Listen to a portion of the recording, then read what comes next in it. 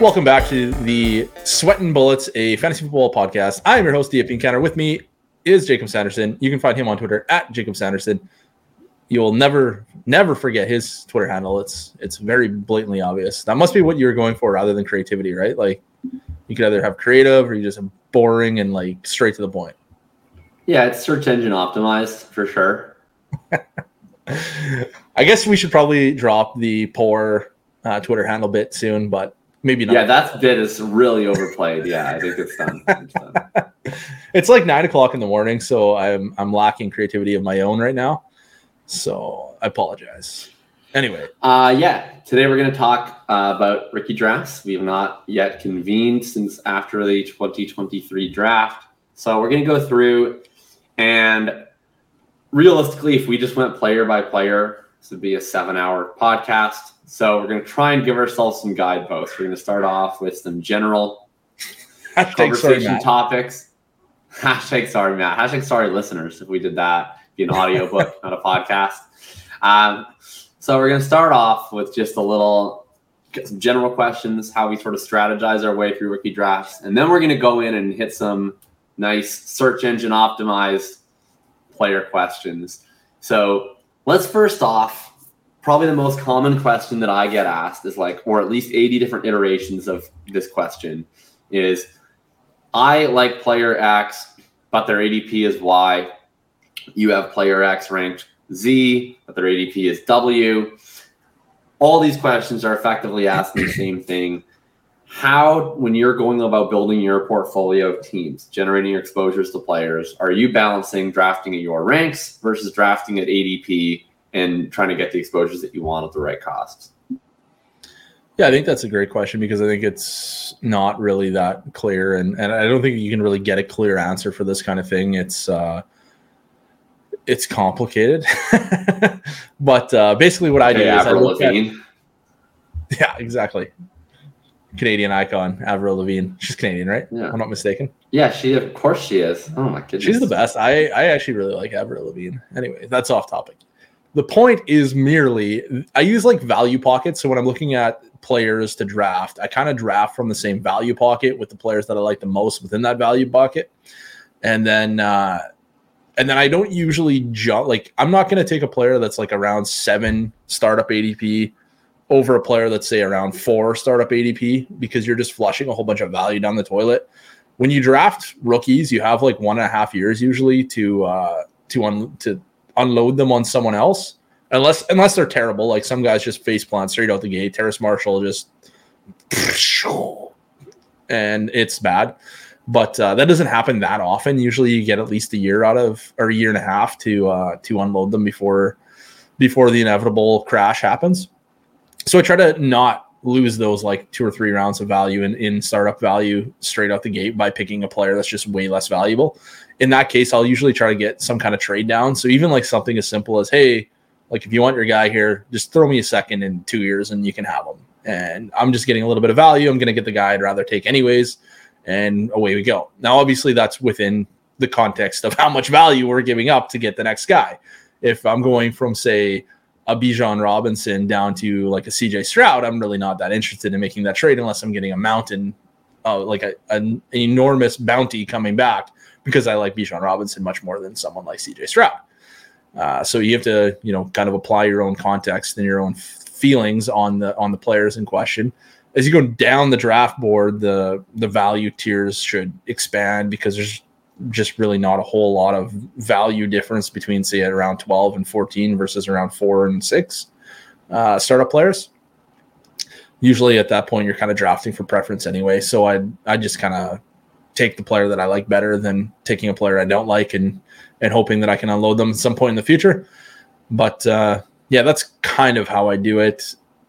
You got to keep in mind that you need to know your leagues as well. If you take, if I'm in a league with a bunch of data analysts, I'm probably not going to just take the film guru guy that no analytics people are ever going to be interested in just to try to unload them, because my league isn't going to let me unload them. And likewise, if you're a film person and you're in a league with a bunch of data guys, don't take the film guy and try to unload him that you don't like, because that ain't going to work either. So, Right. yeah. And then, knowing your league mates, if nobody in your league values quarterbacks, drafting a quarterback that's maybe a little bit more valuable that you don't like probably isn't going to net you the right results, because nobody's going to value the quarterbacks. And likewise with tight ends. Like some leagues I have tight ends where I have like every good tight end and nobody wants any of them. And I'm like, this is so weird. Like, I can see that you need my tight end. Look at, you're starting Tyler Higbee. I'll give you a good player. And they're like, no, I'm good. I'm good. No. And it's like, well, don't reach on a tight, or don't take a tight end over a bad player just because you have the tight end's better if nobody's going to buy the friggin' tight end from you. So anyways, those are my kind of thoughts around it. Yeah, I think cost matters for two reasons. And I think that a lot of time people focus on the first, which is what you just sort of mentioned, which is you draft the guys at the better costs, because then you're able to trade them more, right? Literally in that league, you're able to get more out of that pick. And that's true to an extent. But I'm often a little bit bearish about like the actual dependability of how liquid your league market is and how much it always aligns with the market. I think what's probably more important to me with trying to draft that ADP is from a portfolio building perspective. Like, I don't want 100% exposure to anyone, right? I already want to mix everybody up. I'm in over 50 leagues. I'm trying to mix through guys. And so for me, it's like, if I'm already going to be trying to get a diversified portfolio, I want to just get everybody at the best cost, right? I don't want my 20% exposure to Sam Laporta to all be at the 203. I would like my 20% exposure to Sam Laporta to be at the 208. And then instead of my 10% Kendre Miller at the 201, I want that to be at the 203, so that on net I can kind of get the best value out of my entire drafts on aggregate. I think if I was only in one or two leagues, I'd probably be more willing to go and get quote unquote my guys. But in general, how I set my target exposures up and how I sort of pick where I want to take players at which costs is I start off basically asking two questions. First, like, just what are the player profiles that I really want to bet on, right? Either profiles that look really good, profiles that I think have some legitimate upside, or just like the type of bets that I normally want to make, right? I'm usually more interested in taking like all-purpose running back backups, for instance, than I am in not very good third-round wide receivers. And then later I look at the cost. It's like, okay, looking at ADP, who do I just think is mispriced?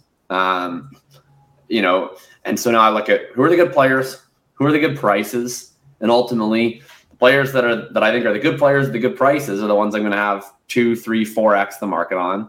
The ones who I think are either good bets in a vacuum but are priced up, or are not the greatest bets but are pretty cheap. Those are the ones I'm going to be kind of with the market on, and everybody else just winds up getting kind of zeroed out.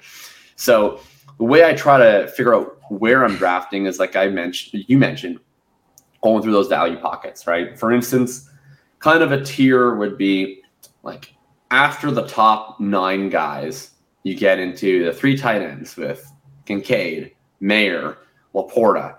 You get A-Chain, Miller, Charbonnet, Levis, and then you get like kind of Mims, down, Mingo, Rashee Rice. They kind of are like, I don't know, like really a big chunk of tier there. It's like, well, I want Kincaid and I want a chain on my teams. They're usually going at the front of that tier. I'm taking them at the front of the tier every time. That's the only place I can get them. If I want them on my team, that's where I'm taking them. I want Laporta and Mims on my team. They're usually going at the back, though. So it's like I don't ever have to take them anywhere in the middle. I can get all my exposure to them at the back of that tier. I can sometimes even get it even later. And then I preserve that sort of middle group where if Kincaid and a chain are gone, if I don't need to go and push the issue to get Laporta and Mims, that's where I take the guys that I want to be roughly around the market on. I'll mix in a Charbonnet. I'll mix in a Miller. I'll mix in a Mayer. And then you kind of look through your teams and you go, oh, where's Jonathan Mingo? Well, he's on somebody else's team, because that's the one that I'm not ever taking, right? I'm not ever taking Mingo. I'm not really taking much of Will Levis. Not taking much of Rashee Rice. Why wouldn't I take Jonathan Mingo? Yeah, he's got a complex profile, but it looks nice, doesn't it? Yeah, my issue with Jonathan Mingo for sure is that nobody had ever heard of this guy a month ago because he wasn't ever good in college. He was completely non-productive for 4 years at Ole Miss. He has like a couple of intermittent stretches of good production, and then he's either his role changed or he got injured or whatever. What I would say generally is like, if you're splicing up a player's college production, especially over a 4-year sample, to try and find the pockets that were good, most players have good pockets. Like most bad players weren't just eternally bad for every single game that they ever played. Most had good games. Sometimes those good games came in back-to-back weeks. And usually the players who can't sustain that production, or they face some sort of change or adversity, and then all of a sudden their production completely tails off, and it only works in a very specific set of circumstances that are favorable to that player, those players are usually bad. So that's why I'm not into Jonathan Mingo. Well, let me put it to you this way. When was Elijah Moore drafted? What pick? Do you remember? Elijah Moore was drafted like quite early in the second, I think. I don't know, pick 36, pick 35, something like that. Yeah, let me just check. Mingo, if you were ranking Ole Miss pass catchers in terms of draft capital, the highest drafted was Ingram, followed by Elijah Moore, followed by Mingo, followed by AJ Brown, followed by Metcalf, followed by Knox. Hold on. You seem to be forgetting the one true god from Ole Miss, Laquan Treadwell. Oh, right. Yeah, who was the highest drafted of the group. Yeah, so, was he higher drafted than Evan Ingram? I think so. Treadwell was 23. I think Ingram was in the 25, 26 range. Okay. I could be wrong, though. Yeah. Anyways, yeah, like if you're just looking at draft capital and Ole Miss, like he's probably the best. He's better than AJ Brown. He's right on par with Elijah Moore, and he's considerably better than DK Metcalf. So you just have to push the button knowing that he went to Ole Miss and was drafted highly, and it's what do you call that? Helmet scouting? We just helmet scout in this for like a fairly the easiest things we can do. For a fairly mediocre program over the last like decade plus, they've had an incredible amount of NFL pass catching prospects. They have, haven't they? Right? It's like Jonathan Mingo, latest example. They're like a second tier SEC West program who've had like a couple of intermittent exciting seasons alongside a lot of like 6-6, 7-5 type seasons.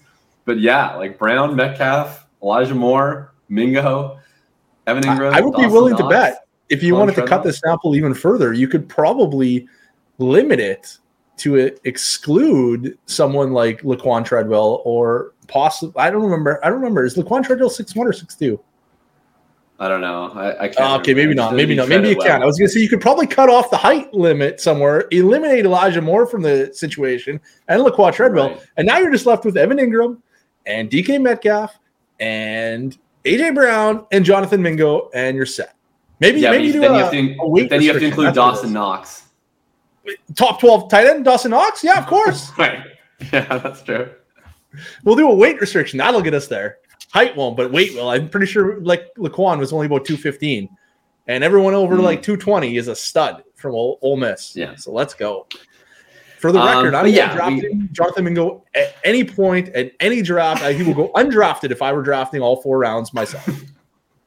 Okay, so I had like this. It was so silly. I originally ranked him like pretty absurdly low. Like his ADP is like I think the 203 or the 202.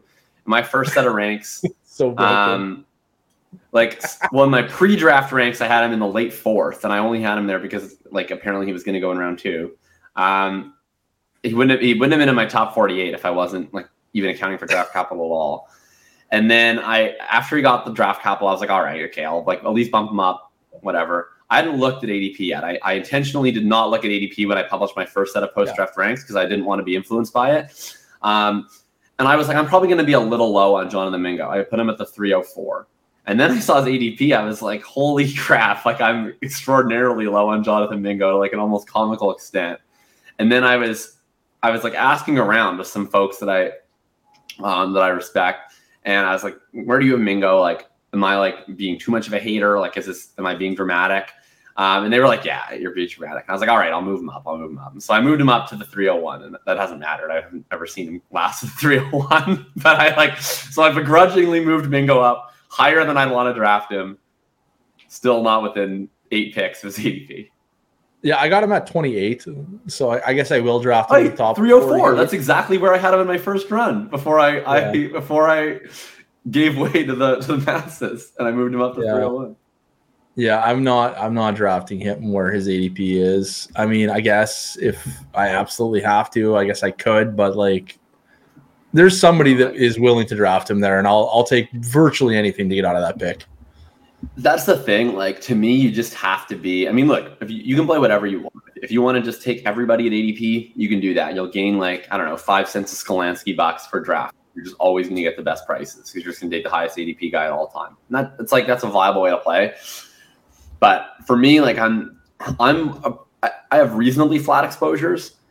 But to me, it's like guys I'm drafting and guys I'm not drafting. It's almost that binary. So it's like I'm going to get steadily over the market at good prices to all the guys I am drafting. And then I'm getting that because I'm just straight zeroing other guys. So Mingo, unfortunately, falls into that category. And I think the thing people like forget to some extent too is you can always trade for some of these guys if they end up hitting. And especially with wide receiver, especially with rookie wide receivers, like there's exceptions obviously, but most of the time, rookie wide receivers without strong profiles, when they do break out, it's usually not immediate. The market usually takes a while to adjust. I would rather just pay more later for whichever 1 to 2 of these mediocre profile wide receivers actually looks good, if any of them, rather than drafting them all in the rookie drafts and then being stuck with 6 zeros, 2 or 3 meaningless roster cloggers, and maybe 1 stud. It's like I'd rather just not draft any of them, spend all my time drafting running backs and tight ends where even if they're shitty, they have some sort of utility to me. And then I'll just trade for the good wide receiver. I'll trade for the bad wide receiver prospects that turn out to be pretty good. I'll just trade for the Christian Watsons in season. I'll trade for I'm trying to think of another example. Debo Samuel. Christian Watson wasn't a bad prospect. What are you talking about? Oh, come on, bro. He's a fine prospect. Nothing wrong with Christian Watson. He would look like a fucking phenomenal prospect in this class. He'd be like in the top. He'd probably be my wide receiver 5. He'd be wide receiver 4 probably. No, that's Steve. I wouldn't do that. I wouldn't do that to Mr. Flowers. Okay, yeah, he'd be right in that Flowers range, sure. He'd be 5 or 6. Honestly, I might have taken Watson over Flowers if he was in this class. They'd be right neck and neck. Yeah, you love the big boys. If I was doing it's not just my big boys. It's also like, wow, the Ravens pass catching core is much different than it used to be. And we still don't know if Lamar is going to actually pass a lot more. I hope he does. I think he will. And then I don't buy this Ravens pass catcher FUD. Like, I get that it's better than it has been, but there's still nobody outside of Mark Andrews. But like in the wide receiver room, you have a bunch of players who are plausibly good, but there's nobody who's an insurmountable obstacle. Like if Flowers is just another vaguely good football player, which is probably what he is, then yeah, it's going to be a mess. But if Flowers is a dude, then like 30-year-old Odell Beckham and Rashad can't stay on the field and can't run full route shares, but has some nice advanced numbers. Bateman is not like going to be in the way of Zay Flowers reaching full bloom. But pretty much anybody who's a dude doesn't have any competition. Like, did you? If I didn't get any acknowledgement of Flowers reaching full bloom. No acknowledgement. That was good. Fine, you win. That was okay. That was God. For 9 a.m. That was pretty good. Well done, sir. Yeah. Hard he will be in full bloom if he is in fact a dude. I was mostly hung up on your statement of, well, if he's a dude, nobody will get in his way. That's the case with every dude. If they're a dude, nobody's going to get in their way. Yeah, but it's more true there than if Jordan Addison's a dude, Justin Jefferson's still in his way. That's true. Okay, there are some instances where a dude can get blocked, and it's if you have Justin Jefferson on your squad, and or it's not like he's dead. Like T. Higgins, Jordan Addison. Right. Like Jordan Addison's absolute ceiling for the foreseeable future is still considerable, but it's like a Devonta Smith, T. Higgins ceiling, right? It's being probably a really good player next to one of the best players in the NFL. Whereas like Flowers' ceiling is not that. Flowers' ceiling is it's unknowable. Yeah. Well, it's like one of the things where we talk about with, like two alphas can eat in the same offense. Yeah, at 25% target shares, there can be two, but not at 30%. Not at like 30. the other guy isn't getting 25% likely. He's getting in the low 20s if he's still a dude. If you're playing with Jamar Chase or Justin Jefferson, they're getting 30. So, or like it's kind of like you look at Hopkins and Devonta Smith combined for 56% target share last year, which is insane. We don't ever almost see that. That required Dallas Goedert to miss like a month of the season also, that they both, like when Dallas Goedert was out, those guys were like 60% of the targets. Like it was just like they were the only ones that anybody was throwing to. And I mean, they were really good. But like AJ Brown was a mid wide receiver 1. Smith, I think, was a high end wide receiver 2. Both those guys, independent of each other, certainly I think capable of more. But it's just the way that the cookie crumbles. Just the way the cookie crumbles. Yeah, it's we really got off track here. How did that happen? This is brutal. You're a monster. I'm gonna combine these next two questions. Okay, so what do you think? Okay. What do you think are what I call the hot spots and the cold spots of the draft? And by that I mean the hot spots are usually where you're sitting at the end of a tier and you have like no anxiety about the 4 picks before. You're like, take whoever you want. I'm happy with whoever falls here. I'm really excited about this pick. Versus the cold spots of the draft where you're like, oh my God, if everybody takes according to ADP, I'm going to get stuck with this guy who's just not any better than any of the years after him. I think the hot spot for me is the middle of the first round. I really like the players that we can get in the middle of round 1. And then I really like the players you can get kind of at the round 2-3 turn. Those are my hot spots. The cold spot is definitely the most of the second round. The second round has got all these guys like Jonathan Mingo that I just couldn't possibly even have an ounce of interest in drafting. And they're just stacked there. There's just like one after another, after another, after another. And I'm just like, oh man, like I haven't had any rookie drafts yet, but once I do, I'm going to be trading out of my second round picks to get third round picks and seconds next year repeatedly. It's going to be, I like the early, I like the mid second, like the two. So like, I think there's like two like Hendon Hooker? Well, no, that's your guy. He's literally the mid second. Yeah. Okay. Yeah, he is. Like Rashee Rice? I'm not taking him. Okay, we're doing this bit. I'm gonna take a little bit of Rashee Rice. Okay, just a little bit of Rashee Rice. You believe in Kadarius Toney and Sky Moore, and you're gonna take Rashee Rice? Believe. Okay, so I legitimately believe in Kadarius Toney. But I don't believe in his hamstrings.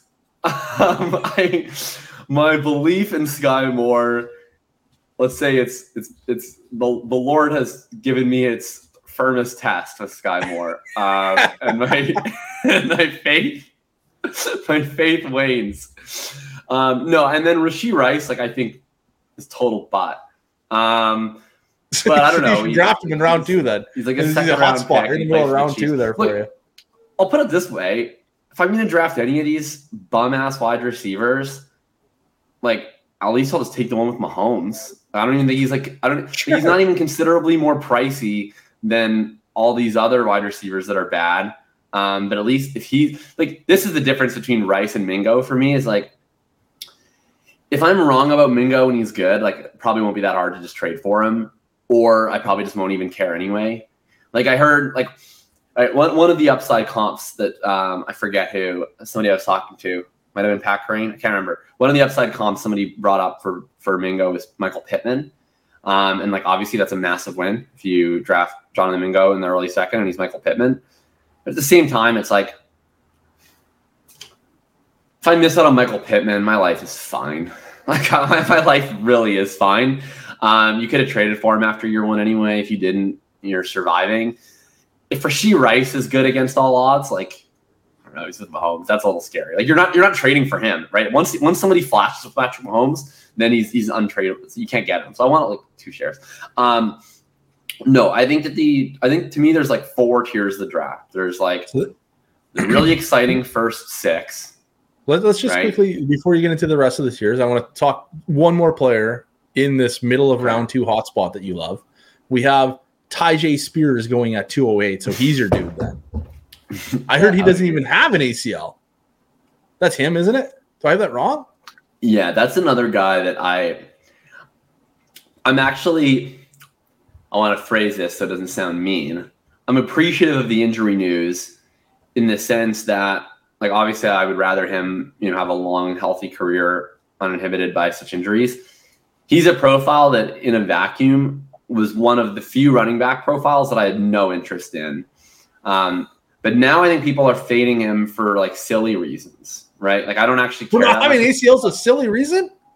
I think it's a silly reason to fade a like mid-round running back. Like, well, we're worried about the longevity of Tyjae Spears' career. Like I'm not worried about the longevity of the career of the running back that I take at the 210. Like, and what we're concerned that he's going to bust. Like, yeah, I'm concerned that every player that I draft after like the 109 is going to bust. Like, I think that's the likely outcome for most of these players. So to me, it's just silly. Like, to me, it doesn't make any impact on his ceiling and it doesn't make any impact on his immediate production. And that's all I care about if I'm drafting like a mid-round rookie running back. So I'm actually drafting some of him then. Because he falls to me. He's not going to have immediate production. He's playing behind Derrick Henry, isn't he? Am I getting the wrong guy? Yeah, there's some contingent value. Like I think he's fallen to me. Like I've got him at like the 303. I've got him at the 302. So then you do not like the middle of the second round. Here's why I like the middle of the second round. Before you interrupted me, I think that there's generally like 5 groups to this draft. So we have like the exciting first 6, right? Like the 106 is a great pick, although it's a little annoying. I just keep getting trolled. All I ever get the 106 is CJ Stroud, which is like fine, but it's the most boring pick on earth. Then you get like this little mini pocket of the wide receivers with pretty good profiles, with Quentin Johnston, Addison, Flowers. Then after that, you get it's like all the bum players that you mentioned, but you also get A-Chain, the 3 top tight ends, Charbonnet, they're going Miller. Before that. They're going after the 3 wide receivers. They're going in from the late first into the mid second. So I like to be at the mid second so that I get the last of these players, right? Like I want to just be collecting whoever falls out of the Miller, Charbonnet, A-Chain, Kincaid, Meyer, Laporta, Mims. I want to collect the last of these players. Okay. There's this, you probably never heard of this. There's this website. It's called bulletproofff.com, and they have ADP right now. And on the ADP, it shows you specifically what the average draft position is of these players. And all those guys you just said that you like Dalton Kincaid and Devin A-Chain and Michael Meyer, etc., are all gone by 202. Right. And have you ever considered that ADP follows a normal distribution? It actually does. It's been proven out. Hayden Winks has actually proven this. The ADP follows a normal distribution. So if you want to be able to draft players, you want to be sitting sort of right after where the average draft position of all your favorite players are, and then you're just going to get whichever one of those falls to you. Yeah, like 30% of the time you could get Michael Meyer at 205. Okay, but right on the site. This is the issue. Okay, but this is what you're missing. You take the 30% that Michael Meyer falls to you, and then you add whatever percent A-Chain falls to you, and then you add whatever percent Charbonnet falls to you, and you add whatever percent Miller falls to you, and you add whatever percent and the other guys that I mentioned falls to you, and then you get this aggregate percentage, which is the percentage chance that somebody falls to you, and that's what I'm interested in. Is the percentage chance that somebody, right? So you add this all together, it's going to be like 80%. And also, if not, Mims and Laporta are 4% on Kincaid. We might get to 50%. 50% of the time, you get one of these guys at 205. Yeah, but you're not you continue to not mention that Marvin Mims and Sam Laporta are available like 100% of the time. Yeah, in like round 3. Look, this is the thing. You can't look. You get too tied up in the ADP and not into the micro markets. I promise you on guys, because you don't actually do rookie drafts. This is the thing. You don't actually play Dynasty anymore. You just analyze Dynasty in theory. I'm in the streets with the people. Look, if you go to your home league with the home league bros, you can you're probably looking at a 210 Marvin Mims. But if you go into the Laporta at 208, 20%. And again, who is the 20%? The 20% are apparently the it's you. IPA sipping, campus to Canton surfing people. That's what you're seeing in Sam Laporta. So like if you look at a sample of my leagues, and it's not an insignificant sample, I played 57. I guarantee you if you aggregated the ADP in my leagues versus the ADP of the masses, it's a wildly different economy. Everybody should know the economy of their leagues. So the way I look at it is like, so I set my tiers, which starts off in a vacuum, where I have Laporta ranked, I don't know, somewhere absurdly high versus ADP. I'm ranked like the 202, and I have Mims at the 205.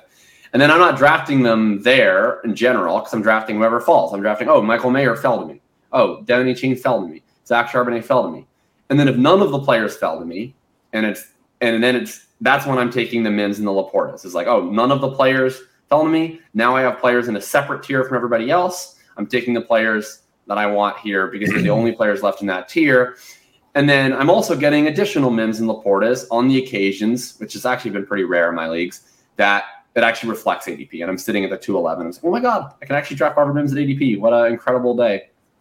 So basically what your stance is just to summarize, if you can draft a player well after their ADP, you should do that. You're always going to be able to do that. You're always going to be able to do that because ADP is normally distributed. My stance is I'm more than happy. Like my stance is at the 205. My absolute worst case scenario is I'm getting Marvin Mims. And then the more likely scenario is that one of the other players that I like is going to fall to me. Whereas at the 207, my worst case scenario is that I'm drafting a player that I have literally no interest in whatsoever. Yeah. All right. No, I get it. Like you're saying if one of the guys you like at the late 1, early 2 falls to the mid-second, then you like the mid-second. And I would too. If the players that I like fall a half round, I'm going to love that spot in the draft. I totally get it. And one of them always will. Uh-huh. Yeah. Whereas the worst spot in the draft is the 112, right? Like or the 111. That's the worst spot in the draft because then you're taking the first of several guys that are the same. And then I think the second worst spot in the draft is the late 2, unless Mims and Laporta are there, but it just never happens in my leagues. And if you listen to this show, I'm going to guess that it's less likely to happen in your leagues than the masses as well. Because then to me, you're just taking there's a run of running backs that I think are mostly the same. Again, like Chain, Charbonnet, Miller are the guys I think have a reasonable chance of standalone value. And then you have all the running backs that have a bunch of contingent value. And I don't even really agree with how the market prioritizes them. Like Roshan Johnson and Tyjae Spears are usually the first to go. I don't even think they should be the first to go. I'm more interested in Tank Bigsby. I'm probably like the same degree of interest in like Chase Brown and Zach Evans. So that's where I want to be. If I'm picking at like the 111 or the 112, my dream trade is to get like the 205, and honestly like a mid-third is fine with me because I'm probably getting the same level of player at the 2.5 in most cases that I'm getting at the 111, and then I can draft an extra share of Zach Evans or something. And the other fun thing about the third is the tight ends. I would ask if you've done this, but you don't actually play Dynasty, but have you done any of the mid-third Green Bay Packers tight end double taps? That's one of my favorite moves, is that you take Musgrave and you take Tucker Kraft. For what it's worth, I play in 11 Dynasty leagues. Most of them, half of them are Devy now, and most of the Devy drafts happen before the NFL draft. My leagues that draft after the NFL draft have not drafted yet. So I have not double tapped any Green Bay Packers wide receivers at this juncture. Or tight ends, I mean. Tight ends. No, I don't want their wide receiver. I want their tight ends. Yeah, I don't really. Yeah, no, it's going to be a hard pass for me on the wide receivers. I am very interested in one of their. I'm very interested. I believe in both of their tight ends. Right. So that's what I mean. I like both their tight ends. One of them has a really good profile, and the other one is a tight end. And both those reasons are good enough for me. Well, one of their profiles is terrible, but he's athletic. So one of them has a really good profile, and the other one is just an athlete who plays tight end. And both of those are good enough for me. Yeah. Interestingly, just really quickly, what I found when I went through all of my process for tight ends is that being an athlete at tight end is enough as long as you're drafted early enough. Yeah. Yeah. You may not. It was kind of funny when I was writing my walkthrough because I was going through all these wide receivers where I was like nitpicking all their crappy little profiles. And I was like, yeah, this person didn't produce, this person didn't produce, this person had this little split and that's all bad, whatever. And then when I got to Luke Musgrave, I was like, Luke Musgrave didn't produce at all for 3 years, produced a lot for 2 games, got hurt. I was like, and in this case, he plays tight end and he's athletic. So that's actually good enough for me. And I want him in every single draft, which is pretty much. Yeah. It's wild to me. Like when I went through the whole process again on tight ends, like I think my tight end process is probably my best process at this point. It's super cool where you can like pinpoint exactly how much production doesn't matter. Like I was, when I first did my tight end process, just because like literally nobody did it before, I didn't really know where to start. I just like went, well, wide receiver one works. Why don't we check all that on tight ends? And it was like pretty good. And then, yeah, but it wasn't like capturing any of these like freaky athletes. And it was like, that was the consistent miss. And then I went through it again and I was like, holy wow, you literally just have to be an athlete at tight end. That's all that matters. And it's wow. It's great. Yeah. Like I think if you're betting on an asset, like retaining value and being like a usable piece in your lineup for the next 5 years, I feel like a lot better about Laporta and Mayer than I do Musgrave. But if we're simply talking about what are the odds this player is a top 3 tight end, I think the odds are like pretty similar. And if anything, I might even take Musgrave because Laporta and Mayer are really low ADOT players. So let's get into some of these. Let me give you a quick example of tight ends with like absurdly absurd. The athleticism metric I use is relative athletic score from MathBomb on Twitter. And the guys with it just like smashed at athleticism, but were like virtually unproductive or entirely unproductive are like Travis Kelce, Jimmy Graham, Jordan Cameron, Logan Thomas, who all had top 5 seasons. And that's a huge, like, 2 of those guys are like 2 of the best tight ends we've ever seen. And then we got Benjamin Watson, Mike Gesicki, LJ Smith, Kobe Fleener, I don't know who this guy is, Ben Trupe. He's from like 2012 or 2004. I don't know who that is. But like none of these guys were productive in college to any standard that we would normally look for from, say, a wide receiver. And it's just fantastic. You love it. You love it. Anyways. Let's get into some of these questions that I designed for Matt's satisfaction. We're going to get actually YouTube-friendly segments. So hashtag you're welcome, Matt. Hashtag you're welcome, Matt. Wow. Oh, that's a good one. Like a welcome, Matt. Oh, wow. That is something. Unintentional hilarity. Love it. Welcome, Matt. That's almost as good as Zay Flowers' Full Bloom. So many potential names for the show already. Amazing.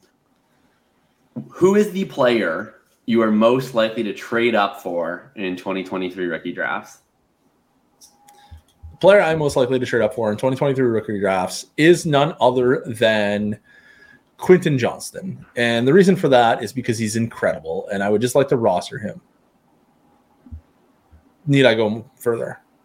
Please. Yeah. So like the appeal of Quentin Johnston is that he's very large, and I still like large players more than small players, even though the small players are overrunning the NFL. I think when we still see like the new age of really, really high-end producers are still large, like Justin Jefferson is not a small guy. Jamar Chase is not a small guy. Like these are the next evolution of, they're smaller than the last ones. Like Julio Jones was 6'3", 220. Jamar Chase is 6'1", 205. Like they're certainly smaller than they used to be, but they're still not 180, 185 pounds. Like I still like the bigger players, generally speaking. All else being equal, I'm not going to draft a player just because he's big, even though he's terrible, like Jonathan Mingo. Jonathan Mingo looks like an alpha, but he plays like he should be on the bench, which is not good. So Quentin Johnston has that like alpha profile or prototype profile that we're looking for. He's productive throughout his college career. He played on like a really talented team that I think maybe lost in the championship game this year. Is that right? I don't have that wrong. That is correct. Yeah. Do you know how many yards he had in the championship game? What's that? Do you know how many yards he had in the championship game? I don't think very many. I think a lot of people are knocking him for a poor performance against. Do you want to guess how many though? 0? It's 3. It's pretty close to 0, approaching 0. Yeah. But like the fact he played on he had a big game against Michigan in the semi though, where he had that drag route that the guy took a really bad angle on, and then he like jogged for 7 yards to the end zone after. Dude's a stud. All I have to say is he put that guy in a position to take that bad angle because he's so freaking good. What it really comes down to, though, is he has a really unique profile that I don't know if we've really ever seen anything like this. He's like a deep threat that also can't catch, but then he's also like a yak machine. Like, it's just a really strange profile that's kind of exciting because I feel like he has 2 avenues to potentially excel in the NFL. And if he does both well in the NFL, then he could be really special.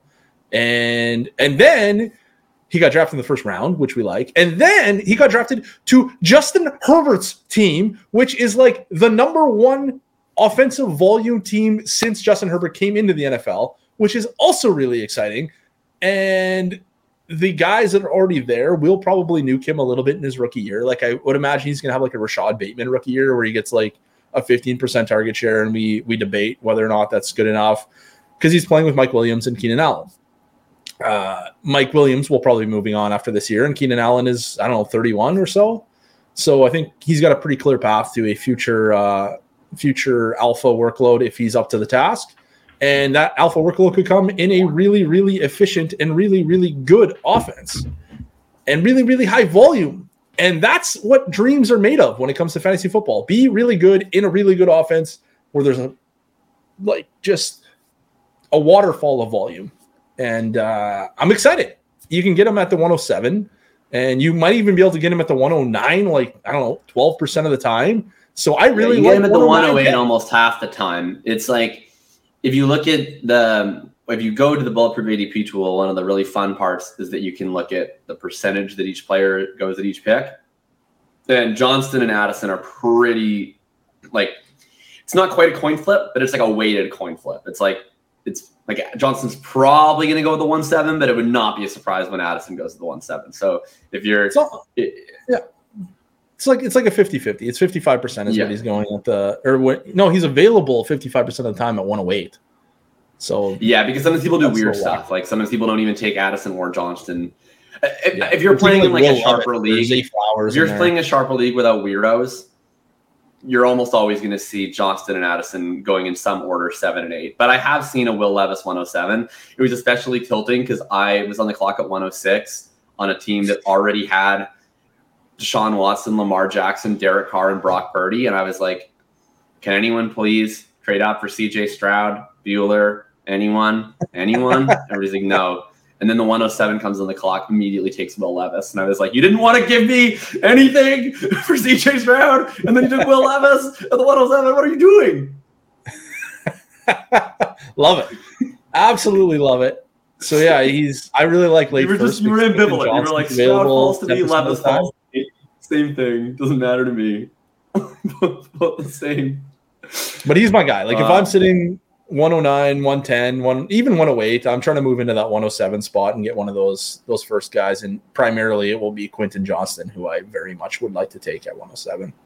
I think he's probably the steal of the draft and the player that I want over all other players given cost. So what are like some ideas? Let's say you don't have a pick like the 1-9, 1-10. Like what are some things? Would you trade a 24 first for Quentin Johnston?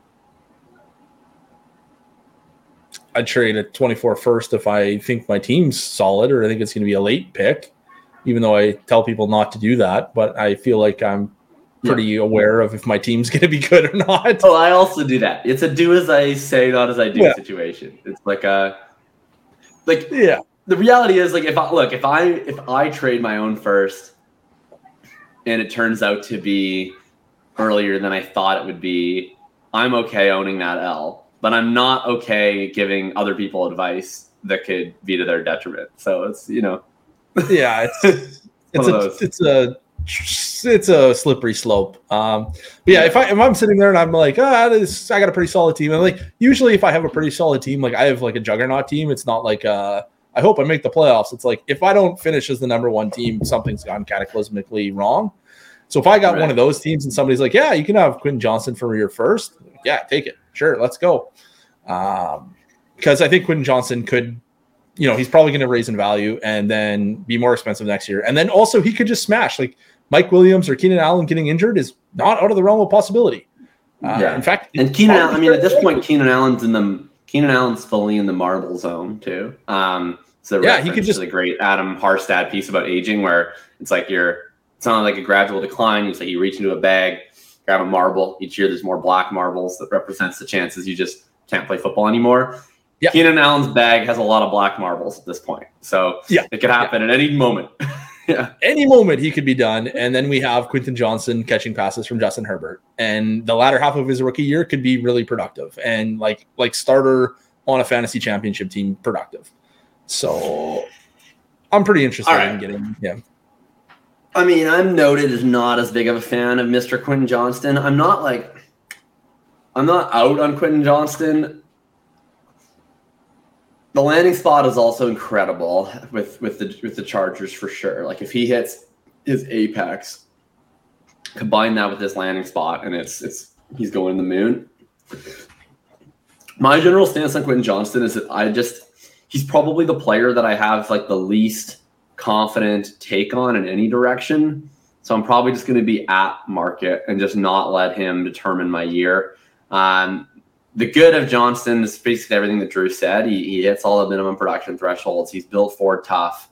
Comes out as an early declare. Downsides of Johnston is that his ceiling production has never actually been that high.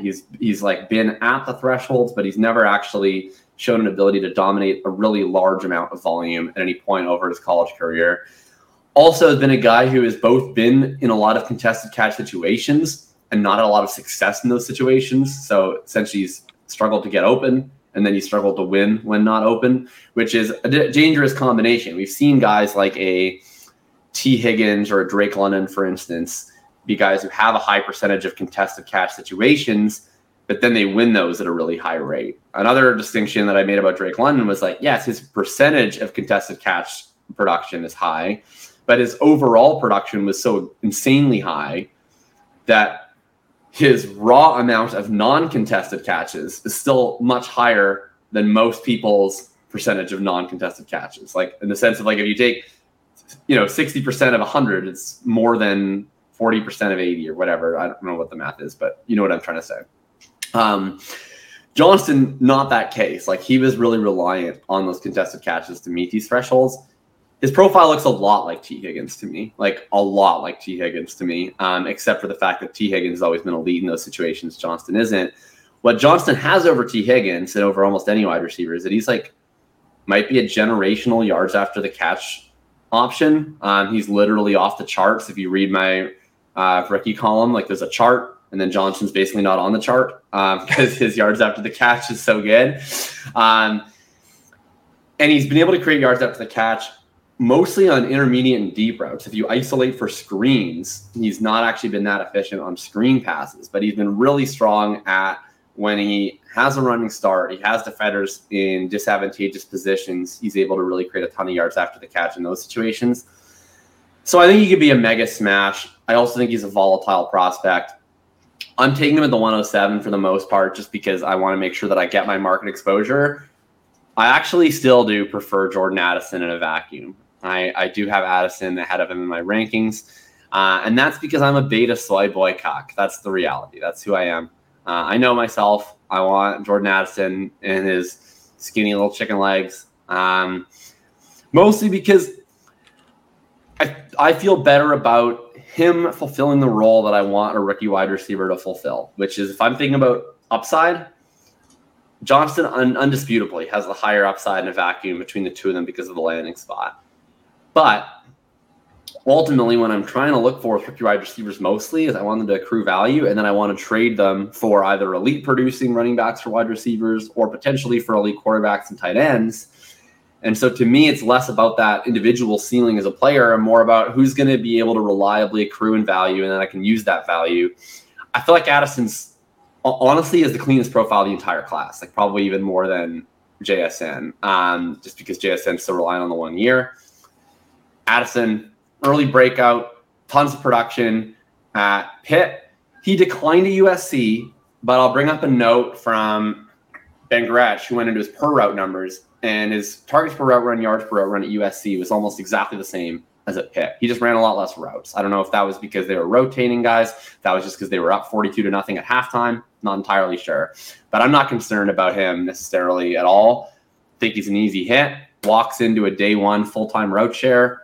And I think he's a guy that we can sell for a profit. That's probably the guy that I like a little bit more in that tier, but I understand the Johnston argument. I'm not going to push back on it as severely now that he has the better landing spot. I'm concerned that I have Jordan Addison's wrong numbers for his final year, if what you're saying is true, because I got him at like 20% market share. Yeah, no, I said his numbers, like his team-wide market share numbers are lower in his junior year than his sophomore year. Like half. Per route numbers. Like literally half. Yes, but his per route numbers are stable. So his like yards per route run, targets per route run are stable year 2 to year 3. But his total numbers in terms of his market share are lower because he wasn't running as many routes, wasn't running as high a percentage of the routes, which to me that alleviates some of my concerns about him declining when he goes to USC, which of course shows up on his market share. Why would that so I'm concerned that I have the wrong numbers here. I got him for 1.89 yards per team pass attempt. And you're saying it's okay that his yards per team pass attempt is so low because once he played with real prospects, he didn't get to see the field as much? They were blowing teams out by 1 million, and he was like resting in the third quarter and fourth quarter. Is that what was happening? USC blow teams out by 1 million. I don't know like what percentage of it was due to blowouts and what percentage of it was due to a rotation. But I'm also just not concerned about a rotation. Like he's Jordan Addison, he's a stud. He got drafted in the first round. If they were rotating, Quentin Johnson, he's a stud. He got drafted in the first round. Yeah, but Quentin Johnson might not be a stud. That's my concern. Like we actually have a ceiling of Jordan Addison being legitimately dominant at Pitt. And then he carried. Quentin Johnson was at TCU. Who cares? They're the freaking runners-up of the best team in the world. They had a good team, but not because they had other good receivers. Who's name another TCU wide receiver? I don't know. I don't know anyone who isn't going to get drafted. Yeah. Oh, okay. So then the comment was the same. And Pitt was good that year with Jordan Addison, in large part because of Jordan Addison. But they won the ACC that year. Wasn't that because of their first-round quarterback? I would argue that Jordan Addison is probably the sole reason that Kenny Pickett got drafted in the first round. If Jordan Addison went to USC a year earlier, we might not have ever heard of Kenny Pickett. Jordan Addison has a ceiling in the NFL is because Kenny Pickett was so good that he just fed him repeatedly. And then he went to Caleb Williams, the best quarterback we've ever seen, and was like, we'd rather pass virtually everyone else. Yeah, that's not actually what happened, but that is certainly one way to look at it. I have these guys 1718. I'm not trading up for either of these guys. I'm taking them when I'm sitting here, and unfortunately, like the asking price to go from either of these guys to the top 6 is so steep that I'm also not trading up from these guys. And then I don't have any faith below the 1.9 in any of these players as really rock solid bets. So I'm also not trading out. I'm just taking these guys when I'm there, and that's kind of it. Guy that I'm most likely to trade up for is Jahmyr Gibbs. Jahmyr Gibbs is the sole guy in the 2 through 6 range that I actually like at his ADP, independent of his rookie ADP. Like in terms of in a startup, he's the only guy that I would be actively trying to target in a startup with all of the other players available. So my strat with Jahmyr Gibbs is anytime that I have the 103 or later, and I'm on the clock, and Gibbs is there, I instantly click his name. Anytime that I don't have a pick in the top 6, and Jahmyr Gibbs falls below the 1.3, 1.4, 1.5, 1.6, immediately I'm sending an offer. And then I'm just going to see just how much exposure that I can get to Jahmyr Gibbs. He's everything that I want in a rookie pick, which is that he plays a position that historically retains its value very well, running back. And he is an absolutely obscene receiving prospect. His receiving yards market share up over 19% is basically wide receiver breakout level. Jahmyr Gibbs as a running back is coming closer to breaking out than, frankly, several of the wide receivers that we're drafting in round 2 and 3 of rookie drafts. And he did not actually play receiver. He led Alabama in receptions, which is pretty insane for a running back prospect. Also was a guy who as a full receiving profile, this was not like the Travis Etienne profile where it's like, oh, he's getting utilized in the receiving game and a bunch of screens and a bunch of swing passes. The team wants to get him on the ball. That's exciting. He's the full package as a receiver. He's a guy, a lot of Noah Hills is charting on route diversity on Jahmyr Gibbs that I looked into, especially at Georgia Tech, and this even still carried over to extend in Alabama. He was running angle routes and wheel routes, advanced running back routes, at a rate over double the FBS average for running backs, and he was being targeted at a rate over double the FBS average when he was running those routes versus other running backs. So it's a guy who's running. This team is saying, you're such a good receiver. We want to be able to get you creative downfield receiving usage. And then he's performing so well on those routes. He's getting absolutely peppered with targets when he's running them versus other backs.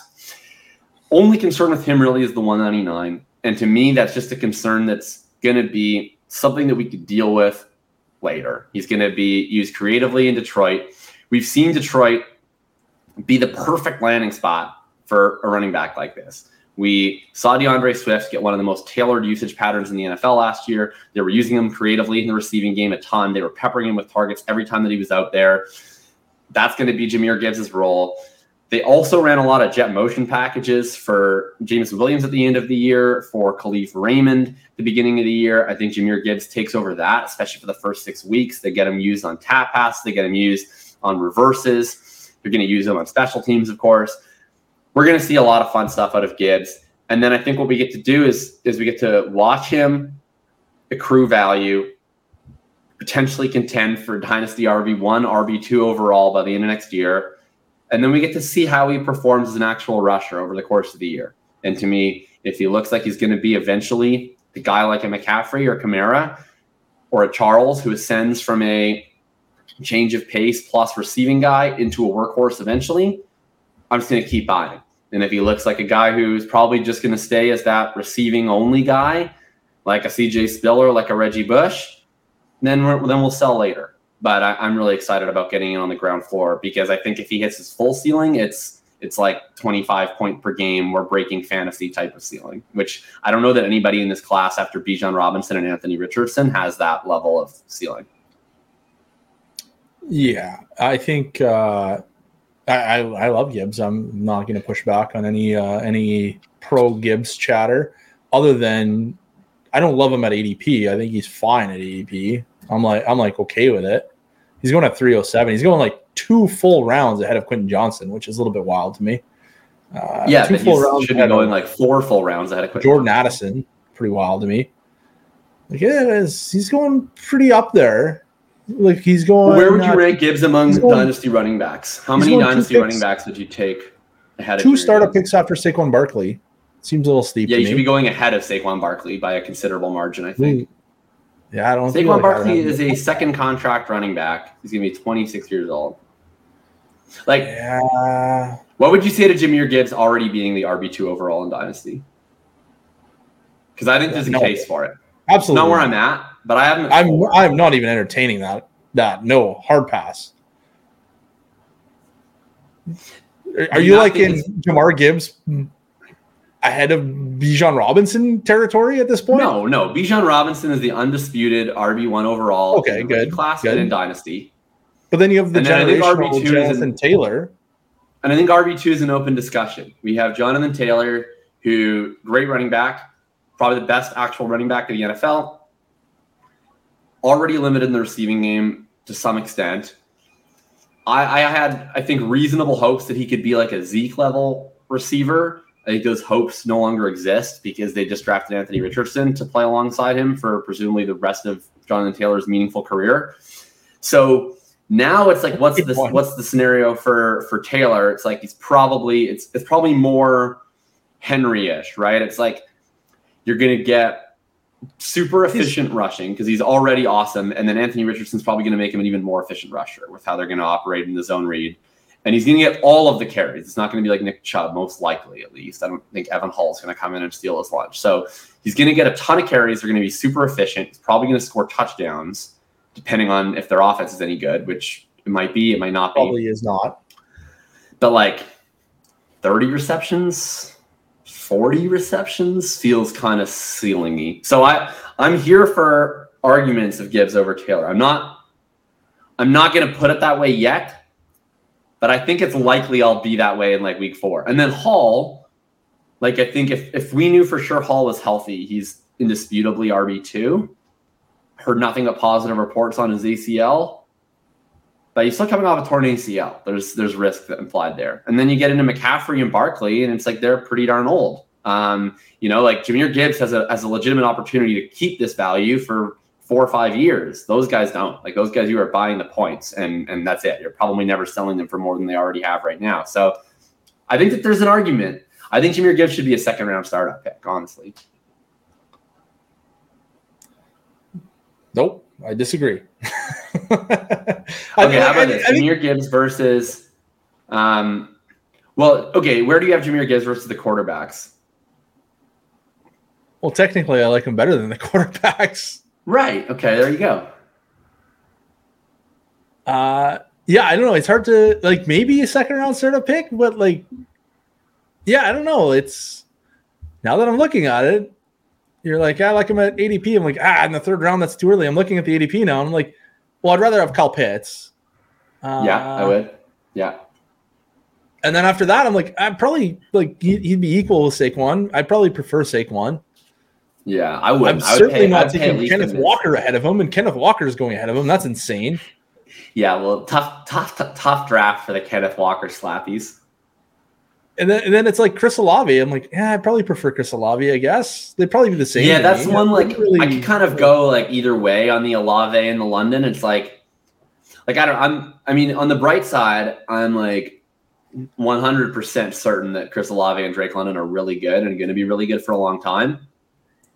But I would also say like most likely by week 3, I'm valuing Jahmyr Gibbs over them once I'm sure that Jahmyr Gibbs is good. Just because Jahmyr Gibbs' ceiling is that he's going to see 70% as many targets as Drake London and Chris Olave, but also get 200 carries, which is just obviously way better. So, like, Jahmyr Gibbs at his ceiling is going to score so many more points than Drake London and Chris Olave that I can see the argument. Right now, I prefer those guys, but I would take. I know this isn't what the ADP suggests, but I would take Jahmyr Gibbs over Jalen Waddle. Take Jahmyr Gibbs over Amon-Ra St. Brown. I'd take Jahmyr Gibbs over T. Higgins. I don't think I'm doing any of those things. I might take him over T. Higgins, but I'm not taking him over Amon-Ra or Jalen Waddle, I don't think. Maybe, I don't know, Jalen Waddle. What's the difference between I'm not taking him over Amon-Ra. T. Higgins. Like, why would you prefer one and not the other? They're the same. Yeah, I'm thinking about it now. I'm like, I don't know, maybe I would take him over Waddle. I'm not taking him over Amon-Ra, though. All right, that's absolutely fine. Not.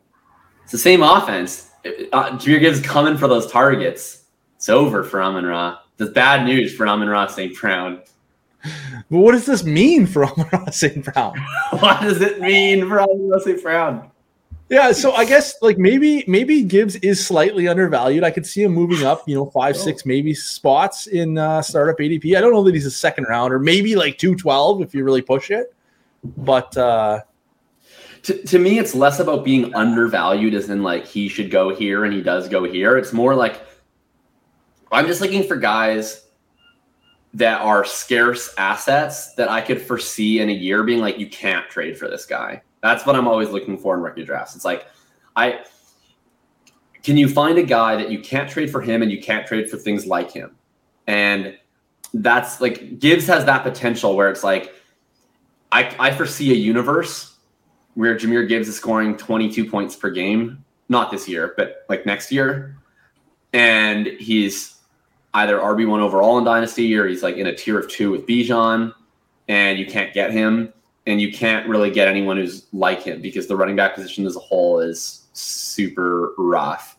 Whereas I don't foresee that with a lot of these wide receivers where it's like, yeah, you can trade for him. And if you can't, you could probably trade for somebody like him.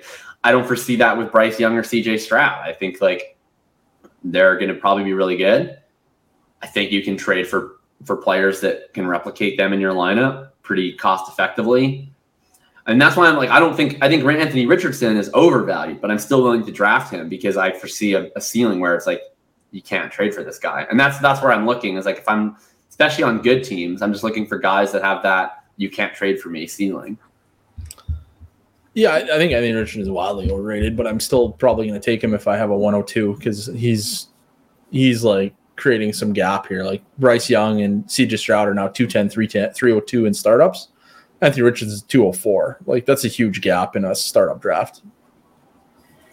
So I'm probably just going to go ahead and take Anthony Richardson if I have to at 102. And I'm going to try to trade him, though. I have very little faith in Anthony Richardson actually learning how to pass the football, because nobody really ever learns how to pass the football. So, yeah. But he is going to run the football, and that's going to be pretty fun. Well, all right, maybe this leads us into our next question on the list, which is wait. There was a thing. There was a thing I needed to say about your comments. You were talking about how you're the ceiling guy, ceiling, and then you're telling me Jordan Addison over Quentin Johnson. Yeah, because you're looking at ceiling in a vacuum. But I don't. If I'm looking at ceiling from a wide receiver, I'm not looking at the ceiling of that wide receiver. I'm looking at what am I going to trade this wide receiver for?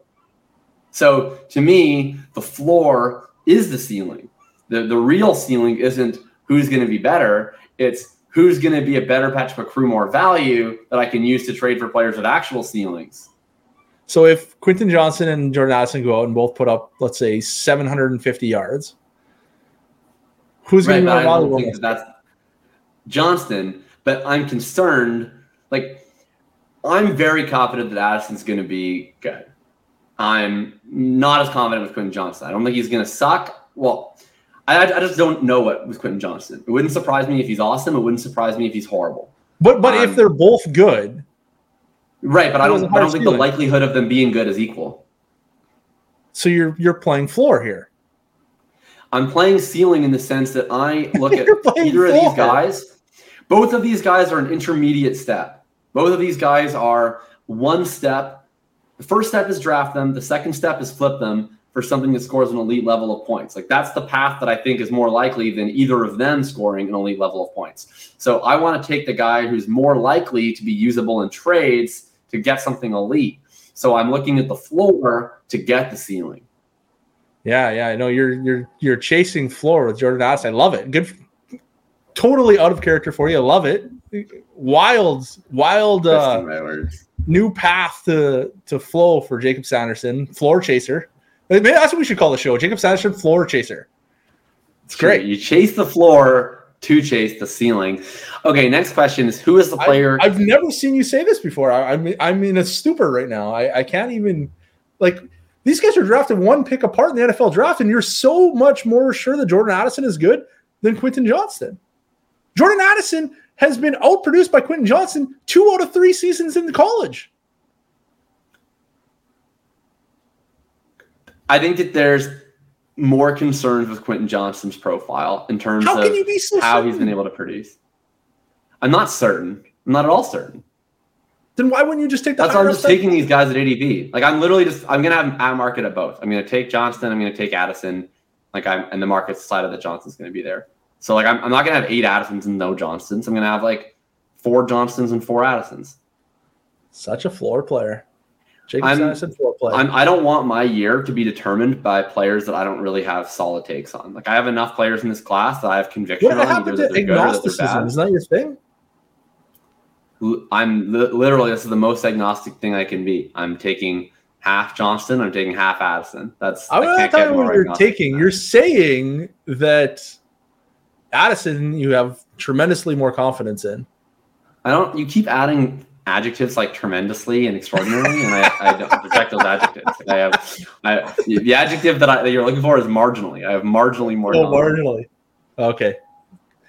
Well, I'm just going to go ahead and swing for the fence and hope that Quentin Johnson is, in fact, awesome like he is. And then when he is awesome, I will be able to trade him for so much more than I'll be able to say Jordan Addison, who is also probably awesome because Quentin Johnson will have a very clear path to a very large target share and target volume based on Justin Herbert and no Justin Jefferson. It's all about the Justins with these guys. It's all about the Justins. All right. I think it's just in time to move to the next question. So the question is opposite of the last. Maybe we've already talked about this player, so maybe that'll save time. But who is the player? We just talked about the player you wanted to trade up for, which for you is Johnson, from you is Gibbs. Who's the player you want to trade out of most when they are the next pick on the board? So as in, you go in, ADP says, this is the guy you should take, and you're like, I don't really want to do that. And so you're looking to field some trade offers. I guess, like, I'm going to go with Zach Charbonnet because I think he's not good. I think he's not going to produce. And I think he's the most valuable player that I have those feelings for. And if he was good, then I would maybe change my tune. But I think Kenneth Walker is probably not terrible. And it's hard to envision two running backs that coexist and are both kind of good. Like, I don't even think Jacques Charbonnet is that good of a pass catcher. I don't know why he's Pete not Carroll thinks he is. Pass catcher. I don't. It's a really weird. It was such a bizarre. It was, in some ways the pick made no sense, and in some ways the pick made perfect sense. It's like it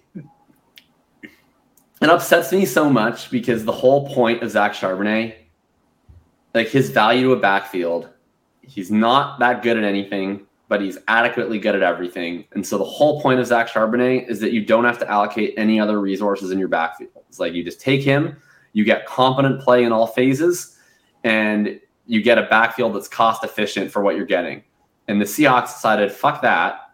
We're going to take Zach Charbonnet to be a specialist, but he's a very unspecial specialist, which is so super weird.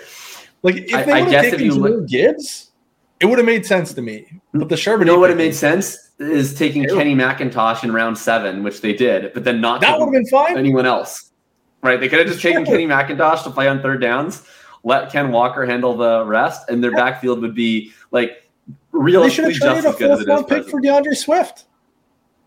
Yeah, that would have worked too. I think that the one area that they might be looking at here with Charbonnet that you wouldn't get out of McIntosh or Swift, and you certainly didn't get out of Walker in year 1, is Walker's two areas of weakness is as a pass catcher, and then he was not a high success rate player. He was a boom bust runner. He had pretty positive results on net, broke a ton of tackles, great breakaway runner, but he was consistently creating negative plays as well. Charbonnet is the opposite. Charbonnet is a chunk play runner. He's going to get what's blocked. He was at a really high success rate throughout college, isn't a guy who's going to hit a ton of home runs for you. And the passing game stuff is kind of weird. Like, I don't know. I don't think Seattle's never really used a pass back specialist. They kind of tried to with CJ Procise for a while, and it didn't really work out for them.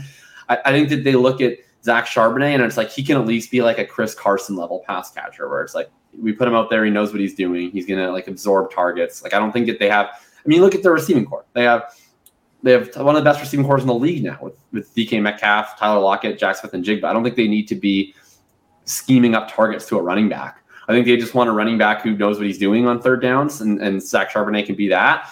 And he can probably handle some short yardage carries and handle some level of carries from Ken Walker. And then Ken Walker can be used as more of that explosion back, who I still think leads the backfield overall. I see this backfield as something like a Jerick McKinnon, Isaiah Pacheco end of season split, or 2021 Zeke Pollard. Or maybe late 2022 Zeke Pollard actually is the better way of looking at it, with Walker as the Pollard who's not actually getting a ton of pass down snaps, that is getting the more tailored usage on screens and stuff, and then is getting all of the fun carries, and Charbonnet is getting the short yardage, goal line, and the stay in and block on 3rd and 10 usage. That's kind of how I see this backfield going. Is it possible to say both these players are overvalued? I think that the gap between Charbonnet and Walker is too big, considering that Walker was a second-round pick who was inconsistent, and then they brought another second-round pick into the backfield. So I think the gap between them is way too large, but I also don't think that Charbonnet is a value. I think that Charbonnet is moderately overpriced, and then Ken Walker is insanely overpriced. I don't think it's one is a value and the other is not. I just think it's not actually that high yield of a backfield. They don't throw to backs very much. It wouldn't surprise me if they get Zach Charbonnet in there and they're like, oh, Kenny McIntosh is better on third downs than you. And then it becomes Kenny McIntosh plays on, because he is. Kenny McIntosh is a better pass catcher and a better pass protector than Zach Charbonnet. Love it. I don't know if they're going to do this because they might just be wow, we burned a second round pick on Charbonnet, we better use him somehow. But if their backfield was a pure meritocracy, I think Kenny McIntosh would play every single passing down. Zach Charbonnet would get like 5 to 8 short yardage carries, and Ken Walker would get 10 to 12 other carries, and none of them would be top 24 running backs. Yeah, that sounds about right to me. I think that Kenneth Walker is probably still going to be a top 24 running back. I think Zach Charbonnet's going to be like probably a RB3 at worst, I would think, because I think they probably will force him into that square peg in the round hole type of thing. Exactly, yeah. Because they're going to justify their pick. They have to, right? Yeah. Yeah, and it's just going to be unpleasant all around. I just like, I don't even know that Zach Charbonnet has a lot of Charbonnet. Is it Charbonnet? Charbonnet, right? Charbonnet. Like, yeah, you can call him Charbo. That's what I always do. It sounds dope. Charbo. So I don't even know, like, if I'm buying any of these players, I don't even feel like I'm getting a lot of contingent upside because I don't feel like any of them have independently high upside on their own. So I think Charbonnet has pretty high contingent up. Like, I think Charbonnet has higher contingent upside than Walker. Yeah. But I think if Charbonnet either got hurt or he just is bad and they never play him, like, I really do think that Kenny McIntosh or insert free agent off the street is still going to probably play more passing snaps than Ken Walker is going to play. Whereas if Walker got hurt, I could see Charbonnet just playing all of the snaps and you're like pumped to get him into your lineup. But I think that the exact same applies to Tank Bigsby. The exact same could apply to Zach Evans or Chase Brown. All these guys cost way less. Like, what you're getting with Charbonnet, and this applies to some other running backs people will talk about, but like what you're getting with a lot of these running backs that are going in the second, and Charbonnet sometimes even going in the first, late first, is you're getting more assured contingent upside in the sense that you're quite sure that they're at least the backup. And then you're getting probably a much higher shot of like 8 to 10 points per week as well. But that doesn't matter at all. It doesn't matter at all if you're scoring 8 to 10 points per week. So it's really the contingent upside. And I don't think his contingent upside is meaningfully different. Like if Ken Walker got hurt and if Travis Etienne got hurt, I think I'd rather have Tank Bigsby. I'd easily rather have Tank Bigsby. Like, it wouldn't even be a conversation. It would be, like, I can't even put it into words. That's how little of a conversation it would be. Yes, that's a good answer on Charbonnet. I have not been drafted. Actually, I don't even think I have one share of him in Devi, but I haven't drafted a single share of him in rookie drafts so far. That's shocking because you really like floor plays, and he's got a reasonably high floor. He's going to score 10 points a game, just like Jordan Addison. The player that I'm most likely to trade out of on the board, well, that's a pretty good one. Well, I'll put it this way. The player, okay, I'm going to phrase this in terms of ADP. My leagues don't seem to apply here. Player that I'm most likely to trade out of when I'm on the board is CJ Stroud. It has not happened for me. I just continue to get stuck with CJ Stroud. I'm just going to rant for a hot second about how upset I am at the world. I was trading for all these 106s for months. I'm like trading up into the 106, trading back to the 106. Look, all these pre-draft rookie drafts are going off. Jahmyr Gibbs is always the 106. Maybe sometimes it's JSN. And now it's like, I understand that if you go to Bulletproof ADP, that you will see that CJ Stroud is the 104, that Gibbs is the 105, that JSN is the 106. My personal grievances are that I have had the 106 so far in 5 rookie drafts. 4 of the 5 I've been taking CJ Stroud, which is upsetting to me because I don't want CJ Stroud. It's definitely the pick that I would. Here's the thing with that, though, is that you're getting him at a fantastic value. Like, if you're getting the issue with that is like I'm getting him at a value in the context of a rookie draft. But am I getting ADP, a fantastic value in the wider context? ADP has strong correlation to future success as well, and ADP is fairly high on CJ Stroud. So, like, this is like the Gabriel Davis thing where it's like, well, if everybody thinks he's good, maybe he's just good. Everybody thinks he is good. Maybe he is good. And I think he is good. I guess that's like I think it's like it's not the right. It's just not a fun pick. I guess like what I would like to do is like the reality is like most of the 106s that I have, this is like kind of the sad joke of it all, is that most of the 106s that I have, I exclusively targeted the 106 because I don't need a quarterback. Because I'm like, I want to add JSN or Gibbs to this team because I need a skill player. I'm set at quarterback, so I'm going to take the non-quarterback pick of the elite group. and then I continue to get stuck with quarterback on teams that don't need quarterbacks. So instead of just that's the pick that now I'm sorry. I was gonna say, instead of drafting the floor play with CJ Stroud, you can just take the ceiling pick, like you so frequently cite, and just take Quentin Johnston. Yeah, and forego 3-4 rounds of startup value. Hey, if your league doesn't value CJ Stroud as a top 3-round pick, then he's not a top 3-round pick in your league. It's true. Maybe I'll just take Jordan Addison. Floor. Yeah, I think. But here's the issue. I think the unfortunate thing, the reason why I brought up CJ Stroud is to be clear, I haven't had a lot of success trading out of CJ Stroud in any case. So maybe this is bad advice. But what I think is not going to work for you very well is trading CJ Stroud back in the draft, because it's going to be realistically, to get CJ Stroud startup value, you probably need one of Addison or Johnston and another first. But that you're going to see sticker shock because people are going to be wait, I have to trade the 107 plus a 24 first for the 106. That doesn't seem right. So you're not going to get success there. I think what you have to do is you either have to target a really quarterback needy team and trade Stroud for things entirely unrelated to the rookie draft. Trade him for Chris Olave or trade him for Stephon Diggs or something. You have to just go entirely off the board of the rookie draft. Yeah. Or you try your darndest to find one of the owners, probably the Kyler owner, or whoever else, and be how much do I have to add on top of CJ Stroud to get your guy? Especially if you have a lot of picks. It's rookie draft season. People want to make picks. It's fun to make picks. I am entirely guilty of this, where if I can just make an even value trade that allows me to have the adrenaline rush of clicking draft more often, I'm probably going to make that trade. Find the owner of the elite quarterback in your league that doesn't have any rookie picks. Maybe they have other needs, and go CJ Stroud plus whatever other picks you have in the late first, second, the third. See if you can find a deal that makes sense there. I think that's going to be more success, because I've seen it. I've had people offer me the 110 and a mid-second for the 106 when I'm on the clock. And I'm that's not even close to CJ Stroud's value. And they're what? It's the 110 and the 2.5 for the 106. And I get it. That's what it seems like it should be. But there's just such a steep drop-off in value between the 1.6 and then everything else that you're just not going to be able to get the type of value you want trading back. If anything, you want to do the opposite. You want to be moving up into the top 6. So that I want to move out of CJ Stroud, but I also think you have to do it in a bit of a creative way. Yeah, I was having the same issue.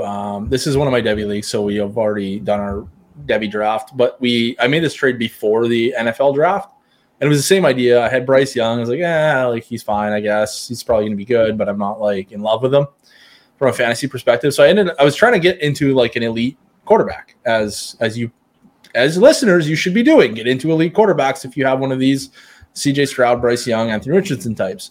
So I ended up trading Bryce Young, Tank Bigsby, pre-draft, of course. DeAndre Swift, pre-draft, of course.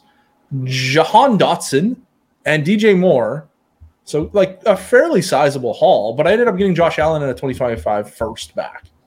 And on a value perspective, it might be a little much. But I was I was over the roster limit. I had to cut guys that had value. If I was cutting someone to make room on my roster, I was cutting guys drafted in the second round. It was going to be brutal. So I had to make a trade like this. Got it done. Super excited about it. Got me some Josh Allen. This league is an absurd quarterback scoring league here. This is kind of a tangent in an entirely different vein, but you really need to understand the scoring settings of your leagues, especially if you're playing in non-cookie cutter leagues, and exactly how much these things impact scoring. Josh Allen in this league is scoring an absurd amount of points. His value isn't normal Josh Allen value. It's not even Josh Allen value, one step up. It's 3 more steps to Josh Allen value is what he's valued at in a league like this. Or at least that's how I value him in a league like this, because of the absurd scoring. And it's not just high scoring. It's high scoring for really good players, but the fucking bottom is through the roof. You're penalized major for bad quarterback play. Quarterbacks are routinely putting up negative 20 points a week in this league. Not every week. Nobody averages negative 20. Right. But they can have negative 20 point weeks, and they do it more than once a year. So the scale on your scoring, you need to understand how it's working and how it's impacting things. And then from that perspective as well, you need to understand what is giving you the floor? How do you not get that negative 20-point week and understand how that's playing into it? Anyways, the moral of the story is when you have a CJ Stroud or Bryce Young, it's going to be really, really hard to extract that value in your rookie draft. You need to go outside the rookie draft, go and find one of the super elite players that you need to get into and just make it happen because they're just really overvalued. So I concur. And I'm really happy for you getting a bunch of like 103s and 106. That's great fucking news. Yeah, it's good news for people who love bad news. Are you a Modest Mouse fan? Who loves drafting for 4. Like, that's great. Do you get that reference? Are you a fan of Modest Mouse? I feel like you're not. I feel like you listen to like very basic music. I don't even know what you're talking about right now. I wouldn't even know that's music. Oh my goodness. For the people who ride with me on music Twitter, I know there's some people in the Discord that go back and forth with me on music takes often. Modest Mouse, probably my favorite band. My favorite artist is Elliott Smith. Modest Mouse is my favorite band. One of their album names was called Good News for People Who Love Bad News. It's great. You should listen to it. You should get in. You should embrace a higher echelon of music instead of what I presume you listen to, which is just only Nickelback. Nickelback. I wish. No, I'm a father, Jacob. You don't know about this yet. When you're a father and you have young children, you listen to Fred Penner? Disney music. My most played music is like Encanto and like Frozen and stuff like that. Okay. That's what I listen to. Let's say you're on a road trip. No kids. Yeah, no. It's just you. You're like, I don't know. You have to like drive somewhere for business or whatever. I don't know. Uh-huh. So you're driving like 6 hours on the open road. Mm-hmm. Like what CDs are we bringing? Are we bringing like the Rolling Stones? Are we bringing like just rap? Like you're in your 20s. What are you talking about CDs? CDs, you're older than CDs. Yeah, but when you go on a road trip, I want to feel the CDs. No, absolutely not. I want to make the CD to music. I'm listening to podcasts. See, I love the old school vibe of a road trip, of burning the CDs, uploading the songs onto them, picking like a perfect 80-minute. I'm nostalgic enough now where it's like, even if I can just do it off of Apple Music, like I did this when my parents and I did a road trip from Winnipeg to Vancouver when we moved out here, was like, we weren't going to actually make CDs because it was pointless. I was just going to use Apple Music, but I wanted the feel of the CDs. So I created all of the playlists in 80-minute increments. So it was like the exact length of a CD. So I made like all of these mixed CDs, but on Apple Music. Anyway, shout out Modest Mouse. Next question is... I will tell you, I do listen to music sometimes, but when I do, it's like the music from when I was like 20 years old or 18 years old or even younger. No, it's not Nickelback. Not really a Nickelback guy. Not even in the Nickelback era. In fact, I played on a hockey team one time. Nickelback came to Saskatoon, where I am from. Well, I'm not from there, but you get the idea.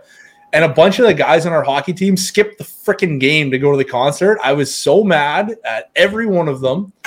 Anyway, the point is I listened to more like, what would it be? Like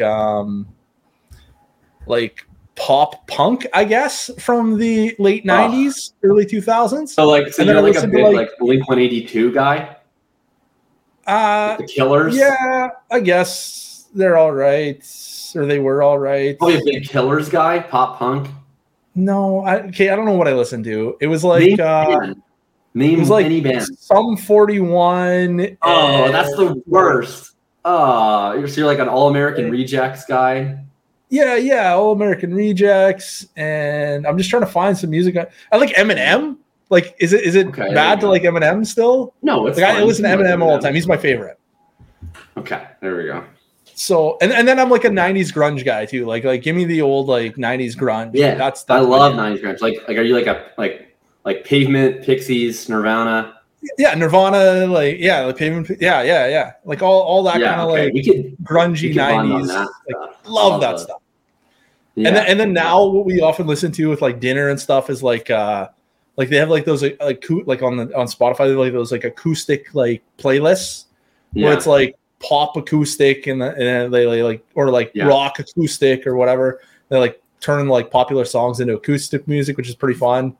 So like this is the most sorry Matt portion of the episode ever. We were in the middle and I'm not sorry. The people need to know. And we just went on a 5-minute tangent about our music taste. The people need to know. These are the things that the people need to know while they're drafting. Listen to some Nirvana while you're drafting, okay? Yeah. You could be like Zay Flowers and be in bloom. By Nirvana. Okay, best joke of the show, of the history of the show. Well done. Love it. You will be in Nirvana if you draft Zay Flowers and he goes in bloom. Yeah, that's great. All right. Do we have any other questions? All right, sweet. Yeah, we have like several more actually. Okay, we're going to do these rapid fire. Okay, yeah. Let's go past your draft ones. I got to go to Costco. Okay, rapid fire. 1 minute answer. Player you're not leaving your drafts without. Didn't we already do that? I said Quentin Johnston. Okay, I'll say another one. Let me get another one. No, this is like a cheaper one because like as in you're going to draft like a ton of this guy. You're not going to draft 80% Quentin Johnston. He costs too much. That's true. Who's the guy you're just like? Okay, who am I going to take a whole bunch of? I'm going to take. I'm going to take a lot of Tank Bigsby. I'm going to be drafting a lot of Tank Bigsby. My answer. Like all of the Tank Bigsby. Like every single draft, I'm taking Tank Bigsby. Really? He's currently being drafted. What about 210 or so? 212. Oh my god! Like this is the greatest thing I've ever seen. Spoiler alert for those that aren't members of the Patreon. Tank Bigsby is perhaps the cheapest bulletproof running back we've ever had in the history of. For good reason. Like he probably wouldn't even be bulletproof if you still had yards created. Yeah, I don't know if he would be or not. Yeah, he might have been disqualified on yards created, but like he's not actually. I think he probably, even if he sucked at yards created, he probably still would have qualified because his profile is really good across the board. Yeah. But like, yeah, he's going at, where is he? Did you actually look 212? 211. Well, he was there when I wrote he was 212 when I wrote my column 2 days ago, but that could have changed. 211 now. So he's moved up to 211 because the patrons must be drafting. Because I've been doing a lot of rookie drafts and I've been taking him ahead of his ADP. You've been taking him in the mid-second where you shouldn't be, but you like the mid-second because he's available there. I get it. I have him ranked at the 206, and I'm higher. I'm higher. I'm at 201 or something. Right. Well, this is the thing where like, so I have him ranked at the 206. I got him at 112. Okay, that's a little bit egregious. I have him ranked at the 206 because, I mean, he's probably a backup running back. Like Travis Etienne is quite good. But I would also take him a little higher if I absolutely had to. Like I have Marvin Mims ahead of him, and like basically where I'm at with all of these running backs is like the running backs that I like, the running backs that I think have upside. If I have to take them over the wide receivers that I like, I'll do it. I don't have to take Tank Bigsby over anybody because I can just draft him at his ADP or like even ahead of his ADP, and I don't have to do that by taking him over any players that I like because his ADP is all around players that I don't like. So I'm just taking Tank Bigsby every single time in the late 2. I'm taking him in the mid 2 if I absolutely must and nobody falls to me. And then certainly sometimes he's fallen to me in the early 3rd. And then like happy days are here again. So I was also going to answer Tank Bigsby this question, but now I can't. Mine is Tucker Kraft. Tucker Kraft is basically free. There are like no good players that go around Tucker Kraft at all. And he has like a pretty good profile as a tight end. He was productive. He was in FCS, South Dakota State. So, you know, for whatever that's worth, but he was productive. He's not a supreme athlete, but he's definitely sufficiently athletic. Ran under a 4.7 and lands on a pretty ambiguous depth chart of pass catchers where I'm kind of just into all of them. So I'm also taking Luke Musgrave, but Kraft, like you can get him in the 4th a lot of the time. You can get him in the late 3rd. He's my pick every single time that he's available in the 4th, and he's my pick like 70% of the time in the late 3rd, unless somebody else that I like falls. I'm going to have probably 70% exposure to Tucker Kraft. Yeah, I'm into that. I think Kraft is a really good prospect, and he's really, really cheap. The hesitation I have with Kraft is that I have no faith that Jordan Love is going to even be able to operate an NFL offense. Yeah, but who cares? Like at that point, you're just drafting to see if he flashes anything, and then maybe loves the future, maybe he's not. But like Chig Okonkwo was in an extraordinarily non-functional offense last year, but he showed enough that people got really excited. Really excited. They're drafting like round 11. They're not really excited. Dude, if you can load up on 70% Tucker Kraft in the 4th, and then he becomes a round 11 startup pick, you're doing a jig. Yeah, I thought the guy I was going to just be like not leaving out was going to be Darnell Washington in like late round 3. Right, yeah. And then he got picked by the Steelers, and now he's like out on like Instagram or something saying he's the sixth lineman. Sixth lineman. Yeah. I'm like, come on, man. Like, you can't even like let me unload my Devy shares. Like, just say you're like a 6'0" lineman with sick hands or something. I don't know. So yeah, Tucker Kraft I think is a great choice. I also like Luke Musgrave, so I'm a little bit sad they both went to the same team. But I actually kind of like it because I'm just like, they probably both aren't good. So I'm just going to take a punt of both. Like, I'll take Musgrave first. His ADP's higher. So I'm always taking him first. And then I'm taking Kraft. And I've done at least 3 drafts where I've taken both. Where I've just been like, this is my 3rd round. I'm taking Packers tight end. Figure it out, guys. You know who else I'm taking a lot of? I'm going to give one more. Just one. I'm going to give one more too. Okay, this is fun because I'm having a lot of fun right now with looking at like the deep parts of the draft. Yeah, like Zach Evans seems like a pretty fun. That was my next one. Yeah, let's go. Let's go. Yeah. Okay, I should have let you go first because I went first last time. No, okay, you go first. Say your Zach Evans. The snake draft. Okay, I'm gonna take Zach Evans. Zach Evans. What a surprise! I had a quote where I was like, so I initially ranked Zach Evans at the 306, which won't seem high, but just let me finish. I originally ranked him at the 306 because I was like, that's probably about as high as I can justify ranking the 213th overall pick. And then like I found that I actually wasn't always getting Zach Evans, taking him where I had drafted him. And then I was like, you know, like the Simpsons meme where it's like, is the market over, or it's like, have I ranked Zach Evans? Like, is the market drafting Zach Evans too belligerently? No, I haven't. I have not been belligerent enough. And so basically I looked at it and I was like, what's worse? You know, not drafting 30% exposure to Zach Evans or trying to stick to my ranks. And I decided that not drafting 30% exposure to Zach Evans is worse. I'll take him as high as he needs to go. I'm just going to take him with the ton of thirds. He's good. Like, tons of red flags galore. He seems to have a mercurial personality. He had a hamstring issue. He didn't play at the combine. He was listed as 215 in college. Then he weighed 202, but then he weighed more at the pro day. Whatever. He has a lot of stuff going around him. But he played in a backfield with Kendre Miller at TCU, played in a backfield with Quinshon Judkins, who's probably a top 5 Devy running back right now at Ole Miss. Both times, when you compare his effectiveness as a chunk play creator, success rate, big play creator versus the other backs, he was the best back in the backfield, or at least comparable. He's good at running the ball. He goes to the Rams. Sean McVay is a fickle man. One day, Cam Akers gets 100% of the snaps. Next day, he might be cut. Next day, Darrell Henderson gets 80% of the snaps. Next day, he is cut. Like, he doesn't know what he wants to do. And the depth of this backfield is atrocious. Kyron Williams, terrible. He got some snaps because they hated all their other running backs, and they hated Kyron Williams so much that they gave Cam Akers 100% of the snaps again. They were like, no thanks, Kyron Williams. Ronnie Rivers is a bastard born in the Riverlands in Game of Thrones. It's not a real person. It's just a name that they give to people who are born out of wedlock in the Riverlands of Game of Thrones. They also drafted Tyon Evans as a UDFA. They added him. I kind of like him a little bit too, the throw-in. I think Zach Evans is immediately the second most talented running back in this backfield. And Cam Akers showed a lot at the end of 2022. But if I'm betting against any starting running back in the league, Cam Akers is in my top 5 for sure. Like, he's been pretty bad for most of his NFL career. Then he was really good. He's had Achilles. He's had personality clashes with the coach. No idea what to expect out of Cam Akers going forward. And we know that Sean McVay, when he finds a guy, he will just give them absurd amounts of touches on occasion. And so I'm super into drafting Zach Evans. Like, he could literally get cut in camp, but I still want 40% exposure to Zach Evans. Yeah, you basically just said everything that I was going to say anyway, so great job.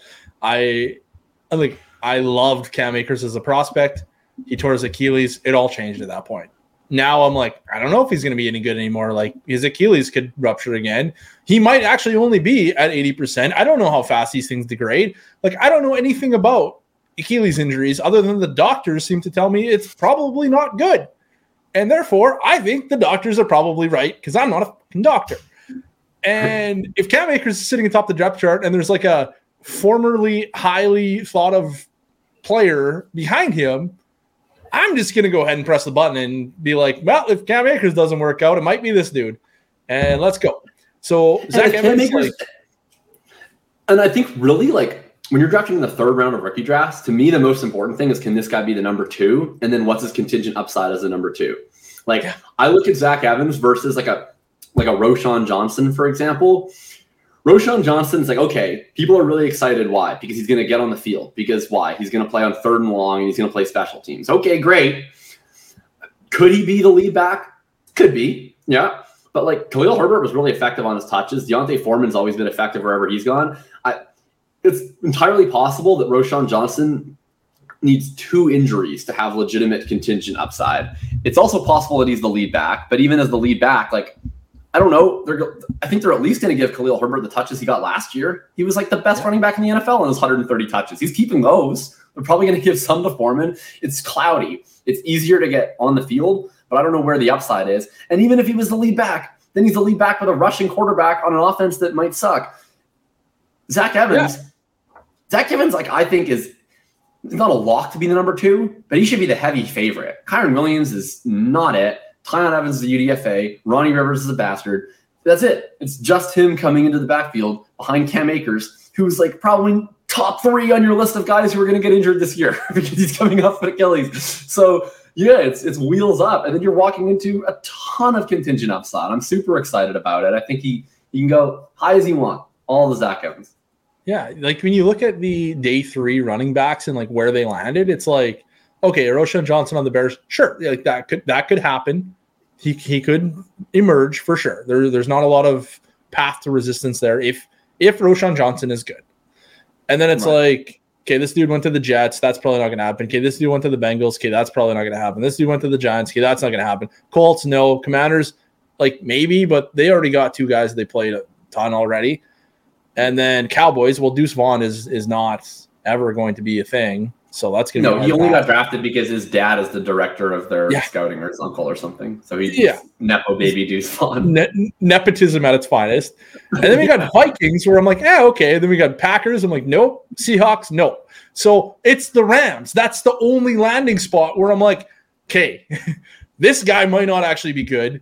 And he's a locked-in starter. If this guy isn't good, the next guy up could be the locked-in starter. And that's not even looking at Zach Evans' profile and the fact he was the number 2 recruit in his class, right behind Bijan Robinson. He was effective every step of the way through college, though he never got a large workload. The guys he played with are also drafted highly. Like, what was what's the name of the Kendrick Miller, 71st overall to the New Orleans Saints. Like, it's not like he played with a nobody. He played with a 3rd rounder. Like, it's not unreasonable he didn't get a whole bunch of touches. Judkins might be a 3rd rounder or better next year or the year. I forget which year he is. Is he next year or the year 2025? Yeah, he was came in as a freshman. So 2 more years. He could be a 3rd rounder as well. Like, there are reasons to be hesitant, of course. I am concerned that he wasn't able to just be the stud that we thought he would be when he was in Devi. Correct. I am concerned that he fell all the way to round 6. I am concerned that he basically got thrown off his first college team. There are a ton of red flags, and now we're getting him at 31 in rookie drafts. It's middle of the 3rd round. That's perfectly fine. I'm happy to take that risk at 31 in rookie drafts. If he was going at 11, I'm probably passing and saying no thank you at all turns. But at 31, like, it's well worth the risk. So let's go. What's the next question? Last question that I have is, who are 2 players, similar ADP, you're having the hardest time deciding between? In rookie drafts or in general? In rookie drafts. This is all about rookie drafts? Jeez. Yeah. Okay, 2 players with the same ADP that I'm having the hardest time picking between? Yeah, because the other was originally my last question was, who's a player that will be on 0 of your teams this year? But I think we answered that for both of us. It's Jonathan Mingo. Yeah, that's a pretty safe answer. Then I'm having the hardest time picking between, like, actually picking between. Or, you know what we should actually finish this on? Is we haven't even talked about, it's been an hour and 43 minutes. We haven't even talked about the player that we disagreed about most pre-draft, getting an awesome landing spot, and now is a 1st round rookie draft pick. Scrap that question. We need to argue about Devin Achane. Oh, yeah. Okay, what are your thoughts on Devin Achane? Let's finish with the Devin Achane debate, because the people will be really mad if we don't give them that. I'm basically even on on ADP with him right now. Oh, that's boring. I thought you'd have him at like the 308 or something silly. No, you hate this guy. You said he sucks. You said he's terrible. He does suck, but he can catch passes, and he landed with Mike McDaniels where they do the thing where the little guys always get a whole bunch of yards anyway. Well, this is boring. I'm super in on Devin A. Chain. I got but him I'm at 15. also like, oh, you're a little behind then. Okay, so I have Devin A. Chain at 11. But like his it's kind of the ADP's same 13 tier anyway. Yeah. Yeah, and this has been like another fun little bit is like I just continually get troll where Devin A. Chain, again, you said his ADP's 13, so that's the 201. In 18 rookie drafts, Devin A. Chain has made it to the second round in one of mine. So that would fail most statistical tests of significance beyond the confidence interval. So the only possible explanation is that I'm just being intentionally trolled by the universe. But yeah, I'm a little sad that Devin A. Chain got this exact mix where I said this when I was on a stream live. I was like, the gap in ADP between Devin A. Chain, if he went 51 to Miami or 84 to Miami, is probably going to be not anything. But the gap in what his ADP should probably be something, because like that actually should be relevant. But people would probably draft him at the exact same spot, whether he went in the second round of Miami or in the third round of Miami. And so I would have been like a lot more confident taking him here if he went in the second round, because I think that would have been a lot more bullish on what his eventual workload is going to be versus the third round is like he might get a workload or he might just be kind of a situational player. But here's my take, my bull case for Mr. Devin A. Chain, where as a guy, I don't know if I'm going to draft a ton of him because he's kind of the first or near the top of a pretty flat tier of players for me. But I'm certainly not going to leave this rookie draft period without getting a bunch of exposure. I think that we've seen similar players like him get pushed up to a similar range of the draft, most notably a James Cook last year, who I think is a small hit, small miss type of player, where he's a good football player. He's going to be used situationally, but he's not a type of guy that's ever going to command more than his little share of the pie in the backfield because he never did it in college, and he's undersized. Devin A. Chain, of course, is substantially undersized. He's 188 pounds. We know this. But his profile is not like most of the Gio Bernard, Isaiah Peed, James Cook type running backs where they profile more like scat backs. He has elite speed, 4.32, and he was a legitimate college every down back in his third year. And in his first and second year, he played quite a bit next to Isaiah Spiller, who say what you want about Isaiah Spiller, but he wasn't an NFL draft pick. So for a college back, that's pretty good. Devin A. Chain, absolutely dominant in terms of how he was compared to other running backs. I'm once again going to be quoting from a lot of Hill's research, but 91st percentile relative yards per carry, 92nd percentile box adjusted efficiency, and a 96th percentile relative success rate compared to other Texas A&M backs over his first 2 years playing in that change of pace role. Would he ever get the carries? Yes. He takes over as the undisputed workhorse in 2022, 64.6% of his team's rushing yards. That's 1/100th of a percent below Bijan Robinson's peak season. Ranks near the top of running backs drafted in this class. Once again, was up over the 80th percentile in relative success rate, relative yards per carry, box adjusted efficiency, and forced missed tackles per attempt in his third year. Also is a guy where you think, well, was he just getting all these favorable situations? Was he just getting used in all these gimmicky touches because he's so small? No, he had higher men in the box than the average of Texas A&M running backs. He was most successful in terms of a success rate player, in terms of getting what was blocked, in terms of generating positive yardage. He didn't behave like a typical 188-pound running back, bouncing things to the outside and taking high-risk decisions. He played like a very standard running back. Also, of course, was used as a receiver, but has actually been more efficient and more high volume as a running back or as a rusher than he even has been as a receiver. So I think with A. Chain, he's effectively been, if Devin A. Chain was 210 pounds, we'd be extraordinarily excited about him. And whether or not he can continue to translate being such an outlier type of player at his size in the NFL, total unknown. Whether his coaching staff will even let him, total unknown. But he's in an incredible backfield for him where there's no level of player that is going to demand their own touches. The sole determining factor of his workload is going to be how much he can handle and how much his coaches think he can handle. I think that he's a very low floor player, but but I think that he's actually a way higher ceiling player than you normally see out of players in this range because of that full holistic profile of him being a workhorse back, being an all-purpose back. I'm super pumped. I think like in terms of players that I could see being a must-have on your teams that's scoring RB1 or wide receiver 1 level scoring production, I think he'd rank in like my top 6 from this class. So I'm going to be drafting him every time I can in the late first and the early second. Well, given that our range of draft position isn't all that different, our takes are substantially different. I want nothing to do with Devin A. Chain. In fact, I just realized I don't even have him as a like a void in rookie drafts, and I probably should. So I'm going to go ahead and make that change right now. I do not want to draft Devin A. Chain. He's part of that second round that I just have no interest in drafting. You know, where we were saying, oh, like we could just go ahead and take Marvin Mims over all these terrible guys, and the second round isn't so bad. I'd sooner have Marvin Mims probably. I'd certainly rather have Tank Bigsby. I'd certainly rather have Sam Laporte. I'd certainly rather have Michael Meyer than Devin A. Chain in all cases. I don't hate Devin A. Chain, though. Like, I think he's just really uninteresting is what it comes down to. I think you're right when you're saying he's a low, what do you call him? Low miss, low hit? Like, no, I said he's not like that. I said that's what other small running backs have been, but I think he's not. Oh, no, that's what he is, though. No, I think you're wrong. I think he has a much wider range of outcomes. I don't think he is a traditional satellite back. I think that if he's like, I don't think he's as good at doing the satellite back stuff as a James Cook is. He's not actually that developed as a receiver. I think that, however, if he's given an opportunity to rush with a big workload, I think he could absolutely succeed on it and be a legitimate outlier at his size and be a legitimate force, be a legitimate 200 touch or 200 carry. Like, he's not going to be a workhorse the way Derrick Henry's a workhorse. But I think he could be 2022 Tony Pollard.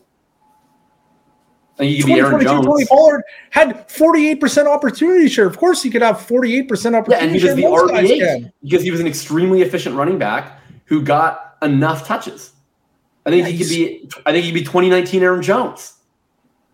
I don't think he's ever going to be a 300 carry back, but I think he could be an Aaron Jones, a Tony Pollard, like a back that's not a workhorse, but that's getting enough touches and then providing so much efficiency through sheer talent that he's able to score in the RB1 levels.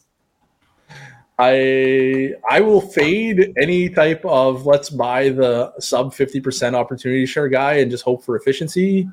Well, Tony Pollard's not getting a sub 50% opportunity share anymore, baby. That Tony, you even said on Twitter, you said you win. You finally conceded. You do win. Tony Pollard. You win. You win now.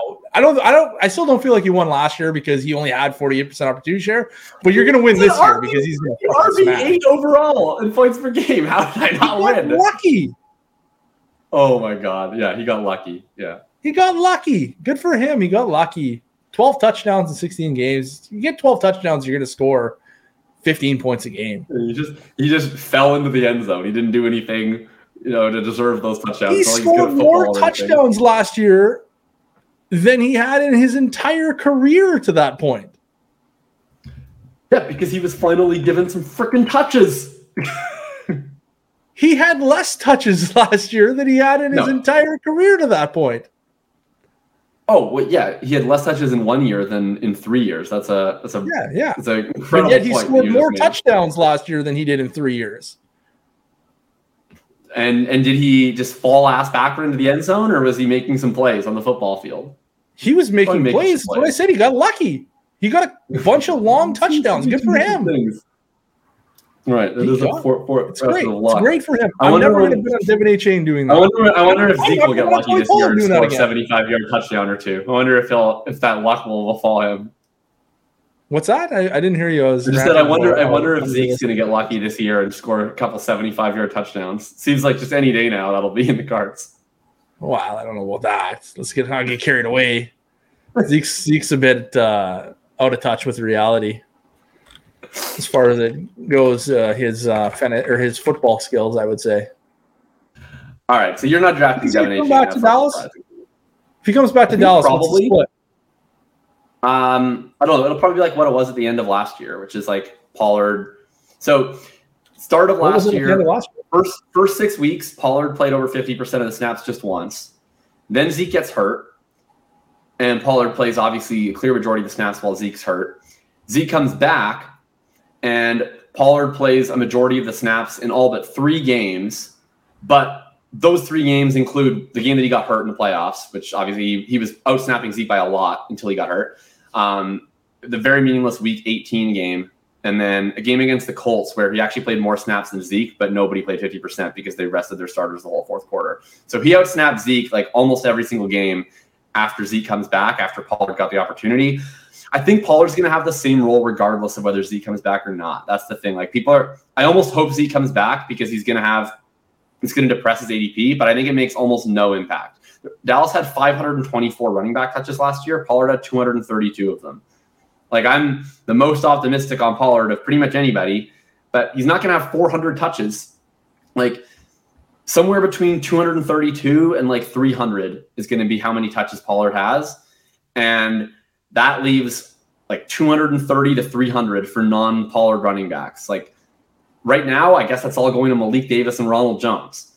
If Zeke comes back, he's taking away all of the Malik Davis. Yeah, he is. Yeah.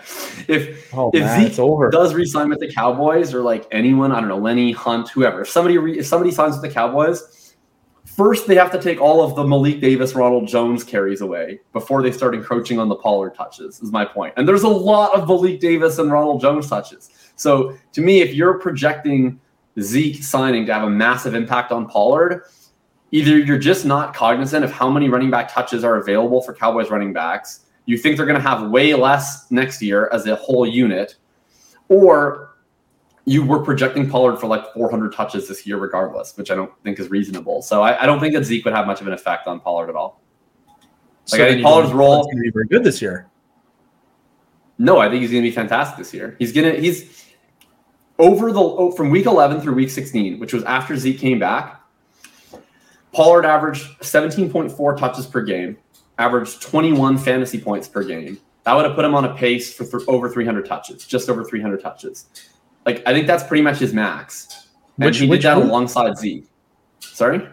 Which weeks was that? Weeks 11 through 16. So that's when Zeke came back, starting week 11 from his injury, up through week 16. Then Pollard gets hurt. He misses week 17, and then week 18 is a meaningless game. So the stretch where both backs were playing is a 6-week stretch, both backs playing after Pollard got the chance to run with the job for a few weeks without Zeke before Pollard eventually gets hurt. And he averaged over 17 touches per game. He had 21 fantasy points per game. He operated as the lead back, like not by a massive stretch, but he had he had a higher percentage of snap than Zeke almost every one of those weeks. I think that's kind of what you're going to look at with Pollard. Like, he's not going to be Derrick Henry. He's not going to have if they literally just go into the season with only Pollard, Ronald Jones, Malik Davis, like, Pollard's still not getting 400 touches. So I think that they found a way to put him on a 300 touch pace over a stretch of time that was enough to get him over 20 fantasy points per game with Zeke there. If Zeke comes back to them on like a $2 million contract, he's not going to get more work than he got at the end of last year. Like, they've already decided that Pollard is the one they're invested in more so than Zeke at this point. I think they have a lot of touches in the backfield that aren't going to go to Pollard. And if they think Zeke's a better option for them than Ronald Jones and Malik Davis, I probably agree with them. And I think that's what it would be. You would take a portion of the pie, and Pollard's going to get used to the point of diminishing returns. I don't know for sure what that is. It might be 250, might be 300, probably not more than that. So I think that's fine. I think Pollard is going to push for 20 points per game this year, but I think it's going to happen with or without Zeke. I think the biggest question is that right now, like, Ronald Jones might have 200 carries this year. That's not a good look for the squad.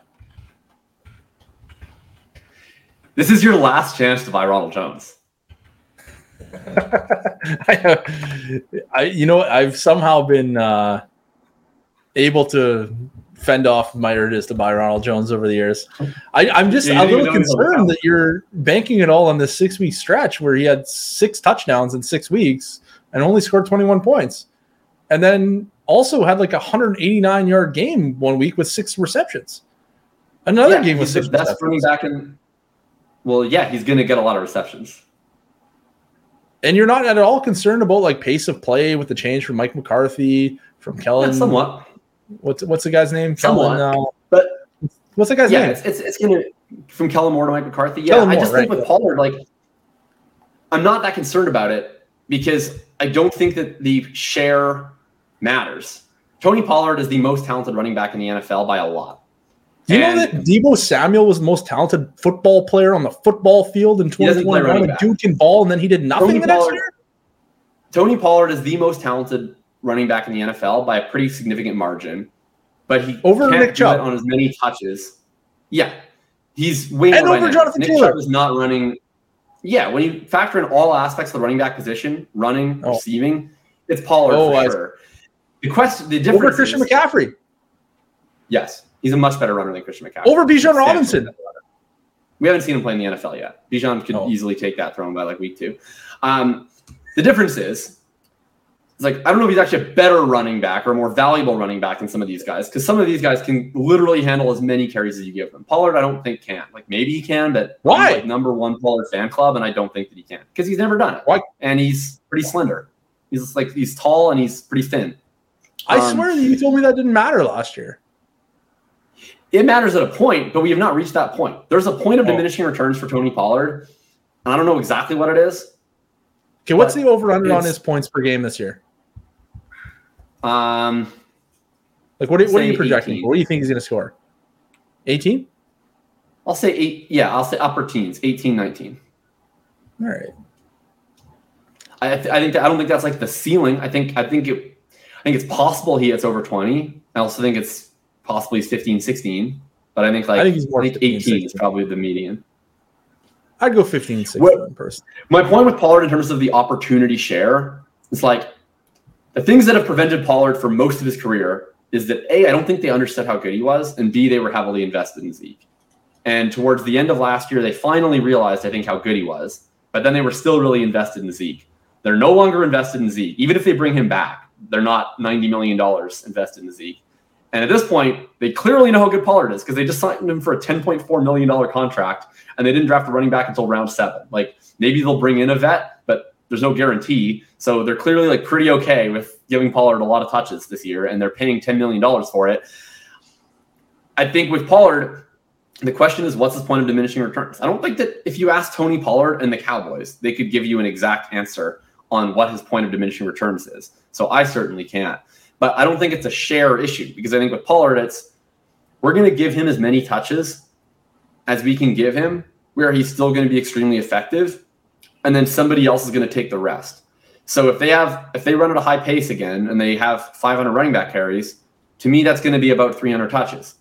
If they run at a lower pace and it's 400 total running back touches, they're going to give Pollard about 300 touches. I just don't think that Pollard's role is very reliant on that. Like, if they run at a slower pace, then Pollard's going to have a higher opportunity share. And if they run at a higher pace, then Pollard's going to have a lower opportunity share. But they've invested in this running back who's supremely talented. They finally have understood how supremely talented he is. They're going to give him the role that he can handle. And then the rest of the spillover is going to be for other running backs to figure out. But I don't think that affects Pollard. I don't think we should look at the share first. I think we should look at every backfield. We should look at what is the talent of this player, what is the skill set of this player, and how can they be used.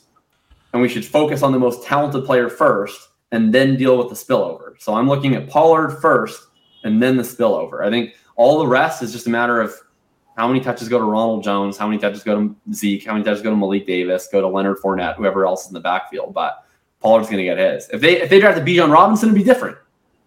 But there's no running back in this backfield that's going to be close to as talented as Pollard, where I'm going to be focusing on my projection of, well, I got to allocate these amount of touches for Ronald Jones. It's like, no, I don't. I have to allocate this amount of touches for Tony Pollard, and then whatever's left can go to Ronald Jones. Yeah, how many touches are you allocating to Tony Pollard? Well, if you play, like, do you want to do this like per game, or do you want to do like, I'm just going to assume that he plays. Opportunity share. How many opportunity share do you think he's going to get? I just talked for 5 minutes about how I think that opportunity share is the wrong way to approach it. Why? Because I think it's about raw touches. It's not about opportunity share. Well, you need I to think have he's the going to have opportunity share to filter over the raw touches. No, what I'm saying is I think he's going to have between 16 to 18 touches per game. And what if they don't what run the enough opportunity plays? It's not relevant. He's going to have they're going to run enough plays to get Tony Pollard 16 to 18 touches per game. And if they run more plays, then he will have a lower opportunity share because there will be more plays for other backs. And if they run less plays, then he will have a higher opportunity share because there will be less plays for other backs. But it's not going to be relevant what the share is. He's going to have 16 to 18 touches per game because that's what he can handle and that's what he deserves. And then beyond that, it's just however much goes to Ronald Jones. But like if they run the same amount of plays as last year, his opportunity share is probably like 55%. If they run less plays, then his opportunity share is probably 70%. That's interesting. I've never even considered starting with the raw volume and then backing my way into the rest of the offense before. That's I think it depends on which player you look at, but that's for running. I would never look at it this way for wide receivers because everybody's on the field for however many times. But like for running backs, like I think it comes down to who's the most talented player in the backfield, what situations can they be used, how many touches can they handle, and then we deal with the less talented players in the backfield. But like, so I don't think the opportunity share is. I think it evolves. I think it's about how many touches. I think he's going to be 16 to 18-ish. I'll have to look into that. Never, like I said, never even considered once in my life looking at this guy's going to get this many touches. Now we'll fill in the offense after that. I always look at what the offense is going to do from a like holistic point of view. Like how many plays are they going to run? And then break it down from there as to what percentage of these plays can this player handle, as opposed to he can handle 16. So now we need to fill in. We're going to get 32 touches. He can handle 16. So we'll fill 16 somewhere else. But I think that, I mean, this is one of those things where like, I don't subscribe to the R-square world of fantasy analysis. I think you have to look at every player as their own delicate little flower, and what you should look at with each player depends on the player. So the way that I project Pollard is not the same way that I project a Nick Chubb or a Jonathan Taylor. It's not the same way that I project a Rachaad White. Like I don't think you should look at. So I don't have a way of projecting all offenses. I have a way that I project the Dallas offense based on the personnel in the Dallas offense. And then if we were to talk about the Eagles offense, I would talk differently. But in general, with each running back, like the first thing that I look at when I'm trying to project the running backs touches, is I look at the actual running backs. What do I think they're good at? What do I think that they're not good at? Who do they have? How many touches do I think they can handle? I look at the talent first. So that to me is where I go. If you have, I don't know, it's different. Like versus the opportunity share. It's not like I don't care about the opportunity share, but I think that the opportunity share sometimes is the output rather than the input, and then sometimes it's the input. But it's dependent. Like with Taylor, for instance, I think it's a different scenario where I do think I would look at more at the share because Taylor's a big boy. He can handle a ton of touches, right? I don't think that his point of diminishing returns is ever going to be reached, a point where it's like, we've reached this point and he can't take any more. I think it's going to be about the offense. It's going to be, well, he literally can't play every snap because sometimes he's going to need to take a sip of Gatorade. And that's pretty much it. Otherwise, he's going to play all the rest of them. And so at that point, he's very dependent on the offensive environment because his ceiling in touches, like Josh Jacobs, how many touches did he have last year? Like 400 or something insane, right? Yeah, right. If however many plays the Raiders ran was however many touches Josh Jacobs was going to get because he was getting all of them. But I don't think Tony Pollard can get all of them. So I think he's less like, but Aaron Jones is a great example too. Like Green Bay's ran at a really slow pace for a number of years with Aaron Jones there. And like, I think if they ran at a lot faster pace, I'm not actually sure that Aaron Jones would keep the same opportunity share. I think that they look at him as a player who's awesome, but kind of limited in terms of how many touches you can give him. I think they might just then find more touches for other backs. Yeah, it looks like, I don't know. I've never looked at it that way. I'll have to check it out and see if it makes sense to me. I would hesitate to say a player will get this X many touches regardless of everything else, but perhaps that's how they do it. I would have thought it would be more like, we want to run whatever they want to run. And then they're like, and Tony Pollard is our best running back, so we'll give him as many touches as he can handle within the context of this offense, as opposed to we are going to give Tony Pollard 18 touches, and now we'll build the rest of the offense around that. No, I don't think it's all that. I think it's exactly what you just said. We're going to give him as many touches as he can handle within the context of the offense, which depending on the opportunity share of the snaps and the volume of the offense. Right. But I don't think that it's just infinite growth. Like, no, at some point it's got to stop. Like if you ran 7,000 plays, nobody's going to run 5,000 of those plays, right? Right. Like you're going to have I don't think it's like, okay, maybe I'm being slightly exaggerated, but like, okay, so I don't know. Let's say if they're 32nd in pace, like they're the slowest team in the NFL. Let's say Pollard has like a somewhat of a range of touches that, it's like there's a range of touches and there's a range of opportunity shares. Sorry? They're not going to be 32nd. I just checked. No, Mike McCarthy's been running mid to high end pace regardless. Whatever. I'm just explaining like my thought on it, which is like there's like a range of touches and there's a range of opportunity share. And the range of opportunity share is much wider than the range of touches. So it's like if they run at the slowest pace, he's probably at his lower range of touches. And if they run at the highest pace, he's probably at the higher range of touches. But it's not the touches are completely stagnant, but I don't think that it fully scales either. Like I don't think it's like I think if they run less plays, they'll have a higher opportunity share, but less raw touches slightly. And if they run at a higher pace, they'll have a lower opportunity share, but more raw touches slightly. Yeah, so if there's not as many plays to go around, they'll give him a higher percentage of them because he's the best player.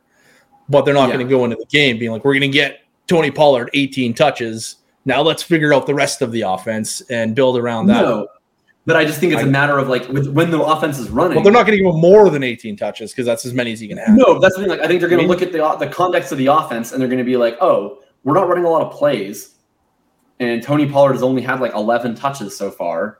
So we're probably just going to let him keep running the ball. But I think it's different where if they were like, oh my God, Tony Pollard's already up to 19 carries, like we probably should let Ronald Jones have a series. I mean, but I don't think they're certainly, I'll tell you what they're not doing. I'll tell you what they're not doing. They're not going into the game being like, we better get Ronald Jones 12 carries.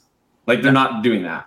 I think it's like if Ronald Jones gets 12, if Ronald Jones is getting 12 carries, it's probably because they ran the ball a lot and they ran a lot of plays. And Pollard has like 20 carries. And so these things are, I don't know, these things are going to work in conjunction with one another. It's like, yes, on the games that they run the ball more, Pollard's going to have more carries, Ronald Jones is going to have more carries. And so the opportunity share is going to be somewhat stable. Yeah.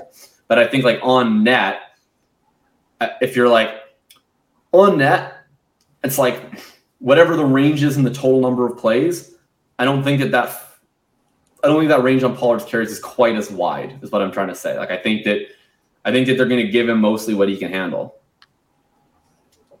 Yeah, I think I am understanding what you're saying now. I was misunderstanding originally. I thought you were blatantly saying no matter what, he will get 18 touches, and then we'll figure out the rest. But yeah, you're saying he can't get more than 18. So if it's a or whatever the number is. Right. So if it's a larger balance, then the opportunity share will be skewed because they'll have to get somebody else involved. If and I'm he just can handle 18 and it's small, the opportunity share is small, then his percentage of them will go up. I see. Right. And I'm just like 18 is a guess. Like I'm basing this off of the share that he had when he was on that week 11 to 16, which is when he had 17.4 touches per game. That's like, I think that's like a realistic ceiling-ish. I don't know. Could he handle 19? Maybe. I don't know. It could even maybe it's 70. I don't know, but it's like somewhere in that range. My point is like he's never gonna have 25 touches per game. It's not gonna happen. Like he's not gonna be Ezekiel Elliott circa 260. Right. He's not built like that. That's fine. But we've had a lot of running backs. Like if Tony Pollard is a 20-point plus per game running back, he's not the Zeke model. He's the Jamal Charles. He's the Austin Eckler. He's the whatever. He's scoring 6 touchdowns in 6 games kind of thing. It's going to come through pass catching and efficiency. It's not going to come through like raw carry volume. No. It's going to be unrepeatable efficiency, of course. But it's been repeatable every year of his career. He's very efficient. He's been the most efficient running back, like basically every time that he's ever gotten carries. Yeah. Well, not from a fantasy standpoint.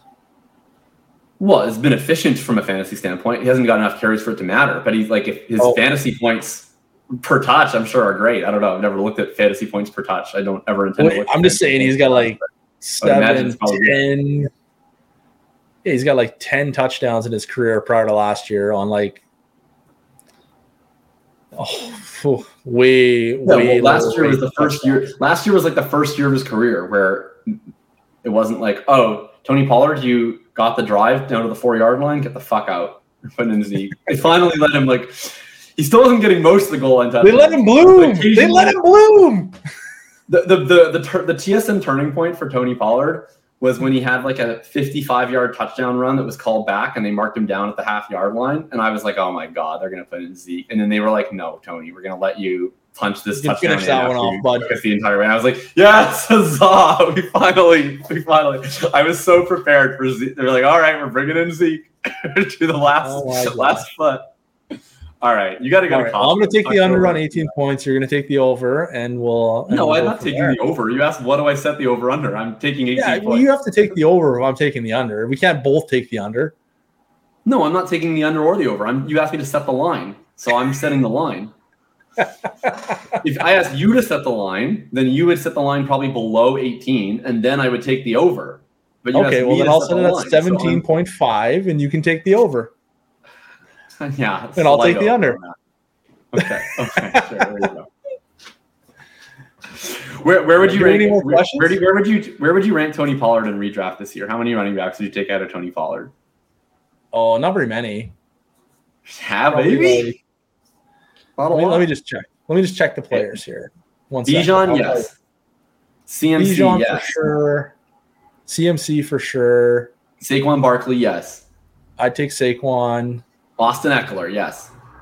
Yeah. Okay, that's 4 for sure. Jonathan Taylor, what do you think, Jonathan Taylor? Oh, I'm taking. I almost want to say sure. no. Way over, like miles ahead of Tony Pollard. All right, yeah, I'm probably taking JT too, but I was curious what you'd say about that one. Okay, I'm taking that's Brees. 5. I'm probably taking Brees. I'm not going to take Brees, but that's like only because of the ACL. If I knew that Brees was going to be fully healthy from week 1, I'm definitely taking him over Pollard. See, and I'm just going to take him because I think he's going to be fully healthy by like mid-season, and he's going to win me my league in the second half. Whereas I feel like Tony Pollard's going to be pretty like normal the whole year. Sure. So I'm going to take the ceiling play rather than the floor play, as has been the theme of the episode thus far. Right. I'm big on the floor. What about Travis Etienne? Are you taking Travis Etienne over? Not a chance. Pollard? No, I'm definitely taking Pollard over Travis. I don't think I'd take Etienne either. Would I take Ramondre Stevenson? I probably would. I'll take Pollard over Ramondre, but I do like Ramondre. Maybe close. Talk about a big winner of the draft. I'm actually surprised by that one. I actually thought that the Patriots were going to Patriots and they were going to take some like passing down specialist to totally destroy Ramondre Stevenson, and they didn't. So the only running back that they added was James Robinson, and the beat reporters for the Patriots at The Athletic came up with their roster projection, and James Robinson wasn't on it. They actually projected him to be a camp cut. So, I mean, I don't know if he's going to get a camp cut. Obviously, that's a May 6th report. But the point is, like, I don't know that the vibes around the building are that, oh my gosh, we got to get James Robinson involved. It's like, maybe we'll get James Robinson involved and maybe we'll cut him for Pierre Strong. So, going to be a great season for Ramondre Stevenson. Their wide receivers also still suck. They were rumored to potentially draft wide receivers early. They didn't. They drafted Kayshon Boutte in the 6th round. So they're going to continue to have to funnel targets for Ramondre Stevenson, whether they want to or not. Yeah, I probably taking Stevenson over Pollard, I think. It'd be close, though. One of the they'd be what the about same. Chubb? Are you taking Chubb or Pollard?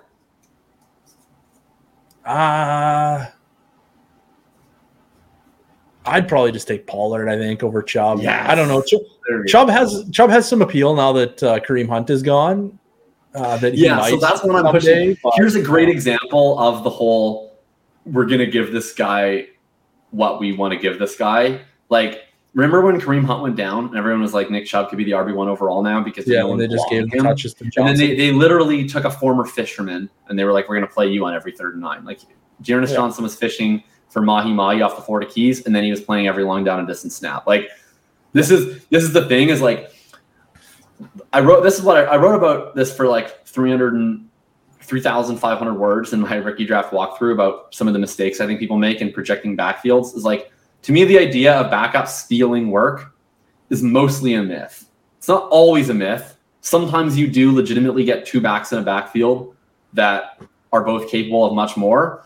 But a lot of the time, it's just that the starting running back is like either not good enough at certain things, or they can only handle so much volume, or the coach has just decided that they're only going to use them in situations where they think they're drastically better because they want to limit them to some extent.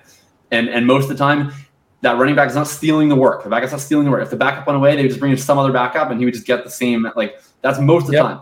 It's not always the case for a couple games. Like Tony Pollard, for instance, this year, in one game where he had 87% of the snaps, right? Okay, sure. For one game, that can happen. He's not going to play an entire season with 87% of the snaps, right? Yeah. And that's what you're going to see with a lot of these backs. It's like, I keep seeing these tweets about like, you know, oh, this day 3 running back is going to come in and steal more work than you think. Or like, Lenny's out there, he's going to come in and steal the work. It's like, I don't think Lenny is stealing anybody's work. And then people are like, what, you don't think he's going to get work? I'm like, no, I think if Lenny signs, he's going to get work. I just don't think he's stealing the work. I think he's walking into work that is there, and then he's going to be the one that takes it. But like, most sounds like semantics. Well, maybe it's semantics, but it's also, I think, like people over project touches for backs in empty backfields, and then they overemphasize the difference when a back gets added. Is what it's like. Rachaad White right now, it's like, so who's going to steal the work from Rachaad White? You know who's going to steal the work from Rachaad White if someone steals the work from Rachaad White? Rachaad White is going to steal the work from Rachaad White. He's not being good enough, right? Like I don't like Rachaad White now is probably not going to get 100% of the touches because he's not good enough to get 100% of the touches. Who's going to take the rest of the touches? I don't know. Sean Tucker, Chase Edmonds, Leonard Fournette, Kareem Hunt, Ronnie Rivers. I don't know. Somebody probably. And like, it's not like, and I don't think that they're stealing the work from Rachaad White. I just think that work was always there. It's just we don't know who's going to take it yet. Yeah, I think that's exactly. You're exactly right. That's what we generally do. Is we don't just project bad players for huge volume. We say the players earn the volume. People do that. People do that. And then what happens though is they get that skewed with player X earn volume Y, when really it's just player Z earn volume Q, and that other one is what's left over, and somebody had to take it. So, you know, like, it's not always a case of bad running back X earned Y. It's that bad running back X can't handle Z, so now we need to have somebody else handle Y. And yeah, that gets conflated a lot, I would say. So I concur. Yeah, I think I saw you tweet something and I was like, what are you talking about? Like, these guys are still going to get work. They're not going to sign on a team and get 10% of the touches. They're going to get 50%. And then you said something along the lines of, I don't forget, opportunity share truthers, something, blah, blah, blah. Forget what it was. This, isn't it? Isn't this the tweet you're talking about? Well, this was like the thing about like, it was like, oh, like someone's going to come in and steal this, whatever. And I don't know. It bothers me. I get that 80% of the time it is semantics, but then 20% of the time it's not semantics. Like 20% of the time it's like Zeke's going to come in and all of a sudden people are going to like drop. I don't know. We'll see. I'm really interested to see where Tony Pollard's ADP goes. I'm just going to say when Zeke signs. Actually, like I should say if, but I'm saying it's like a 90% chance to happen. I feel like at this point it's going to happen. Right. Like, this is what I'm like. I am way. Oh, you've cut out. I can't hear you. No, I haven't cut out. I'm just trying to find a way to phrase it. I can see you're both moving, but no words, but you were just. I'm searching for the words. Searching for it. Gotcha. I would wager that I'm currently less bullish than probably the market at large on how many touches Pollard would get in this current configuration of the offense. I'm probably more bullish on the odds that they do sign Ezekiel Elliott or a comparable veteran to Ezekiel Elliott if for whatever reason that relationship was tarnished. But then I'm also much less concerned about what impact those touches would have on Pollard. That's what I'm saying is like, I think it's not like Zeke is going to come in and not get touches. I think he's going to probably get 150 to 200 touches, but I think most of those should currently be projected to Ronald Jones.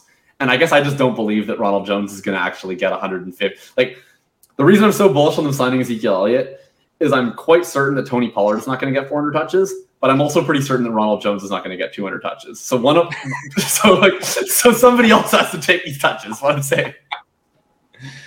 Yeah, I would view it more like in the same vein. Like, I think it probably gets overstated, but like Tony Pollard right now to me is probably like a 65% opportunity share guy, like as it's currently stands. Which means that Ronald Jones is probably going to get, 25, maybe 30% of the touches. Davis, like, I don't know. Or Malik Davis, or some combination of the bottom of the barrel guys. And then if they sign Ezekiel Elliott, I think that will have a negative impact on Tony Pollard from Ronald Jones and Malik Davis.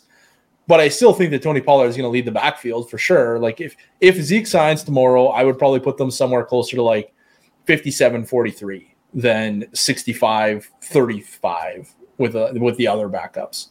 So in that case, in my mind, that is him stealing work, but like it's minuscule. Like, it's not a huge impact.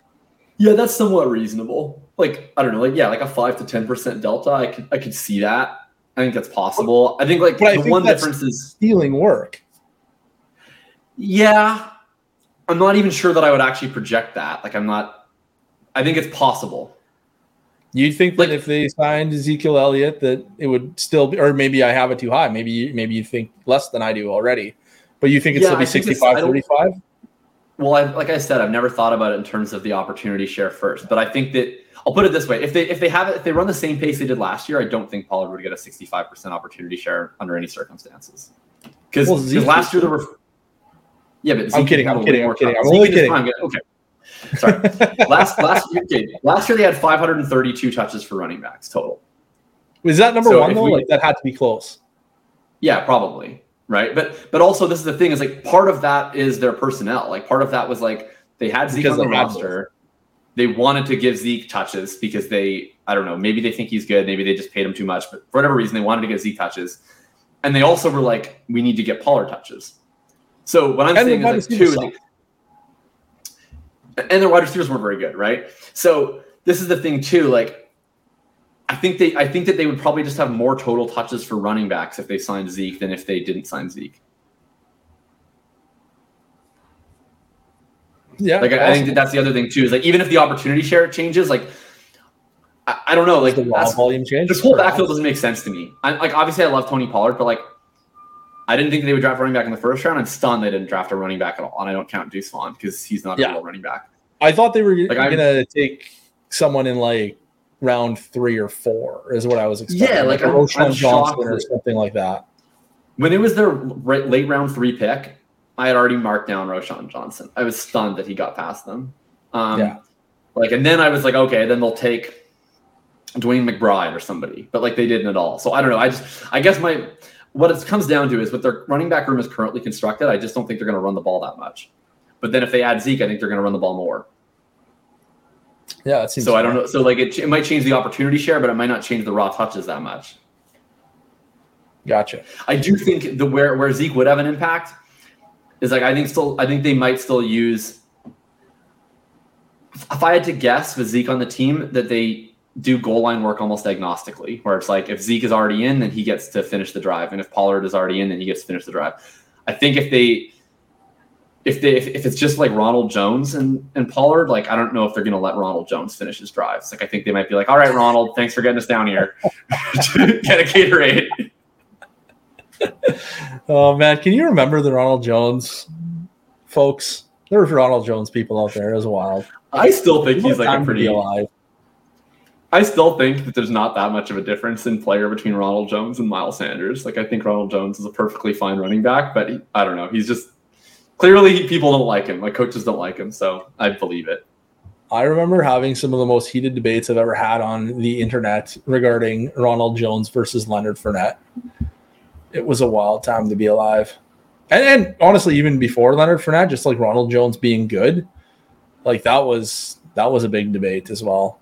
A lot of heated debate. Like, remember the Peyton Barber versus Ronald Jones debates?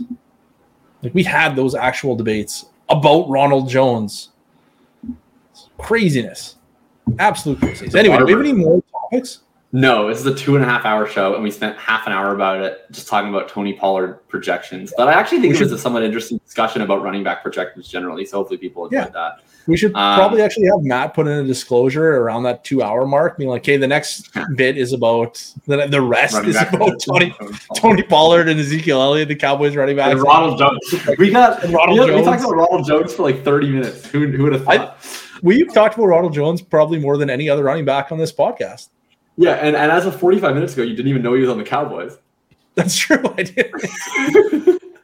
I think I forgot. I think I remember him signing and being like, bah, and then I completely gapped it. When they signed him, I was like, oh, that's like funny, and I'm sure they'll add 2 backs that are better than him by May. And then to this point, they haven't. So like currently, he might be the number 2 back on the Cowboys.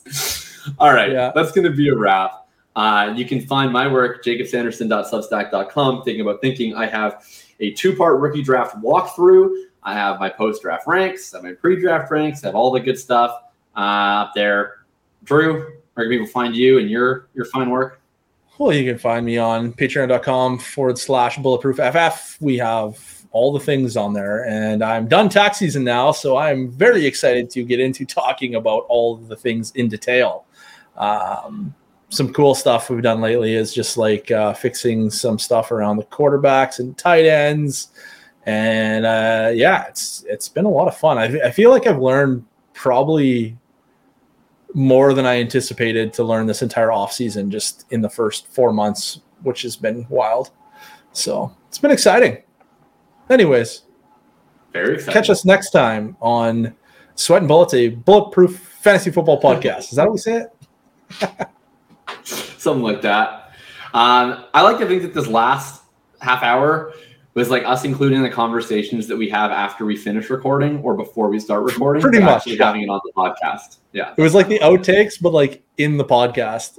But the outtakes never get published. So like, congratulations. Right. Or now you know. Maybe we should have Matt run the music and then do the thing like Matt Kelly does, like where we have the after talk. Anyways. Exactly. All right. Have a good one, everybody. Have a good one, Drew. Enjoy Costco.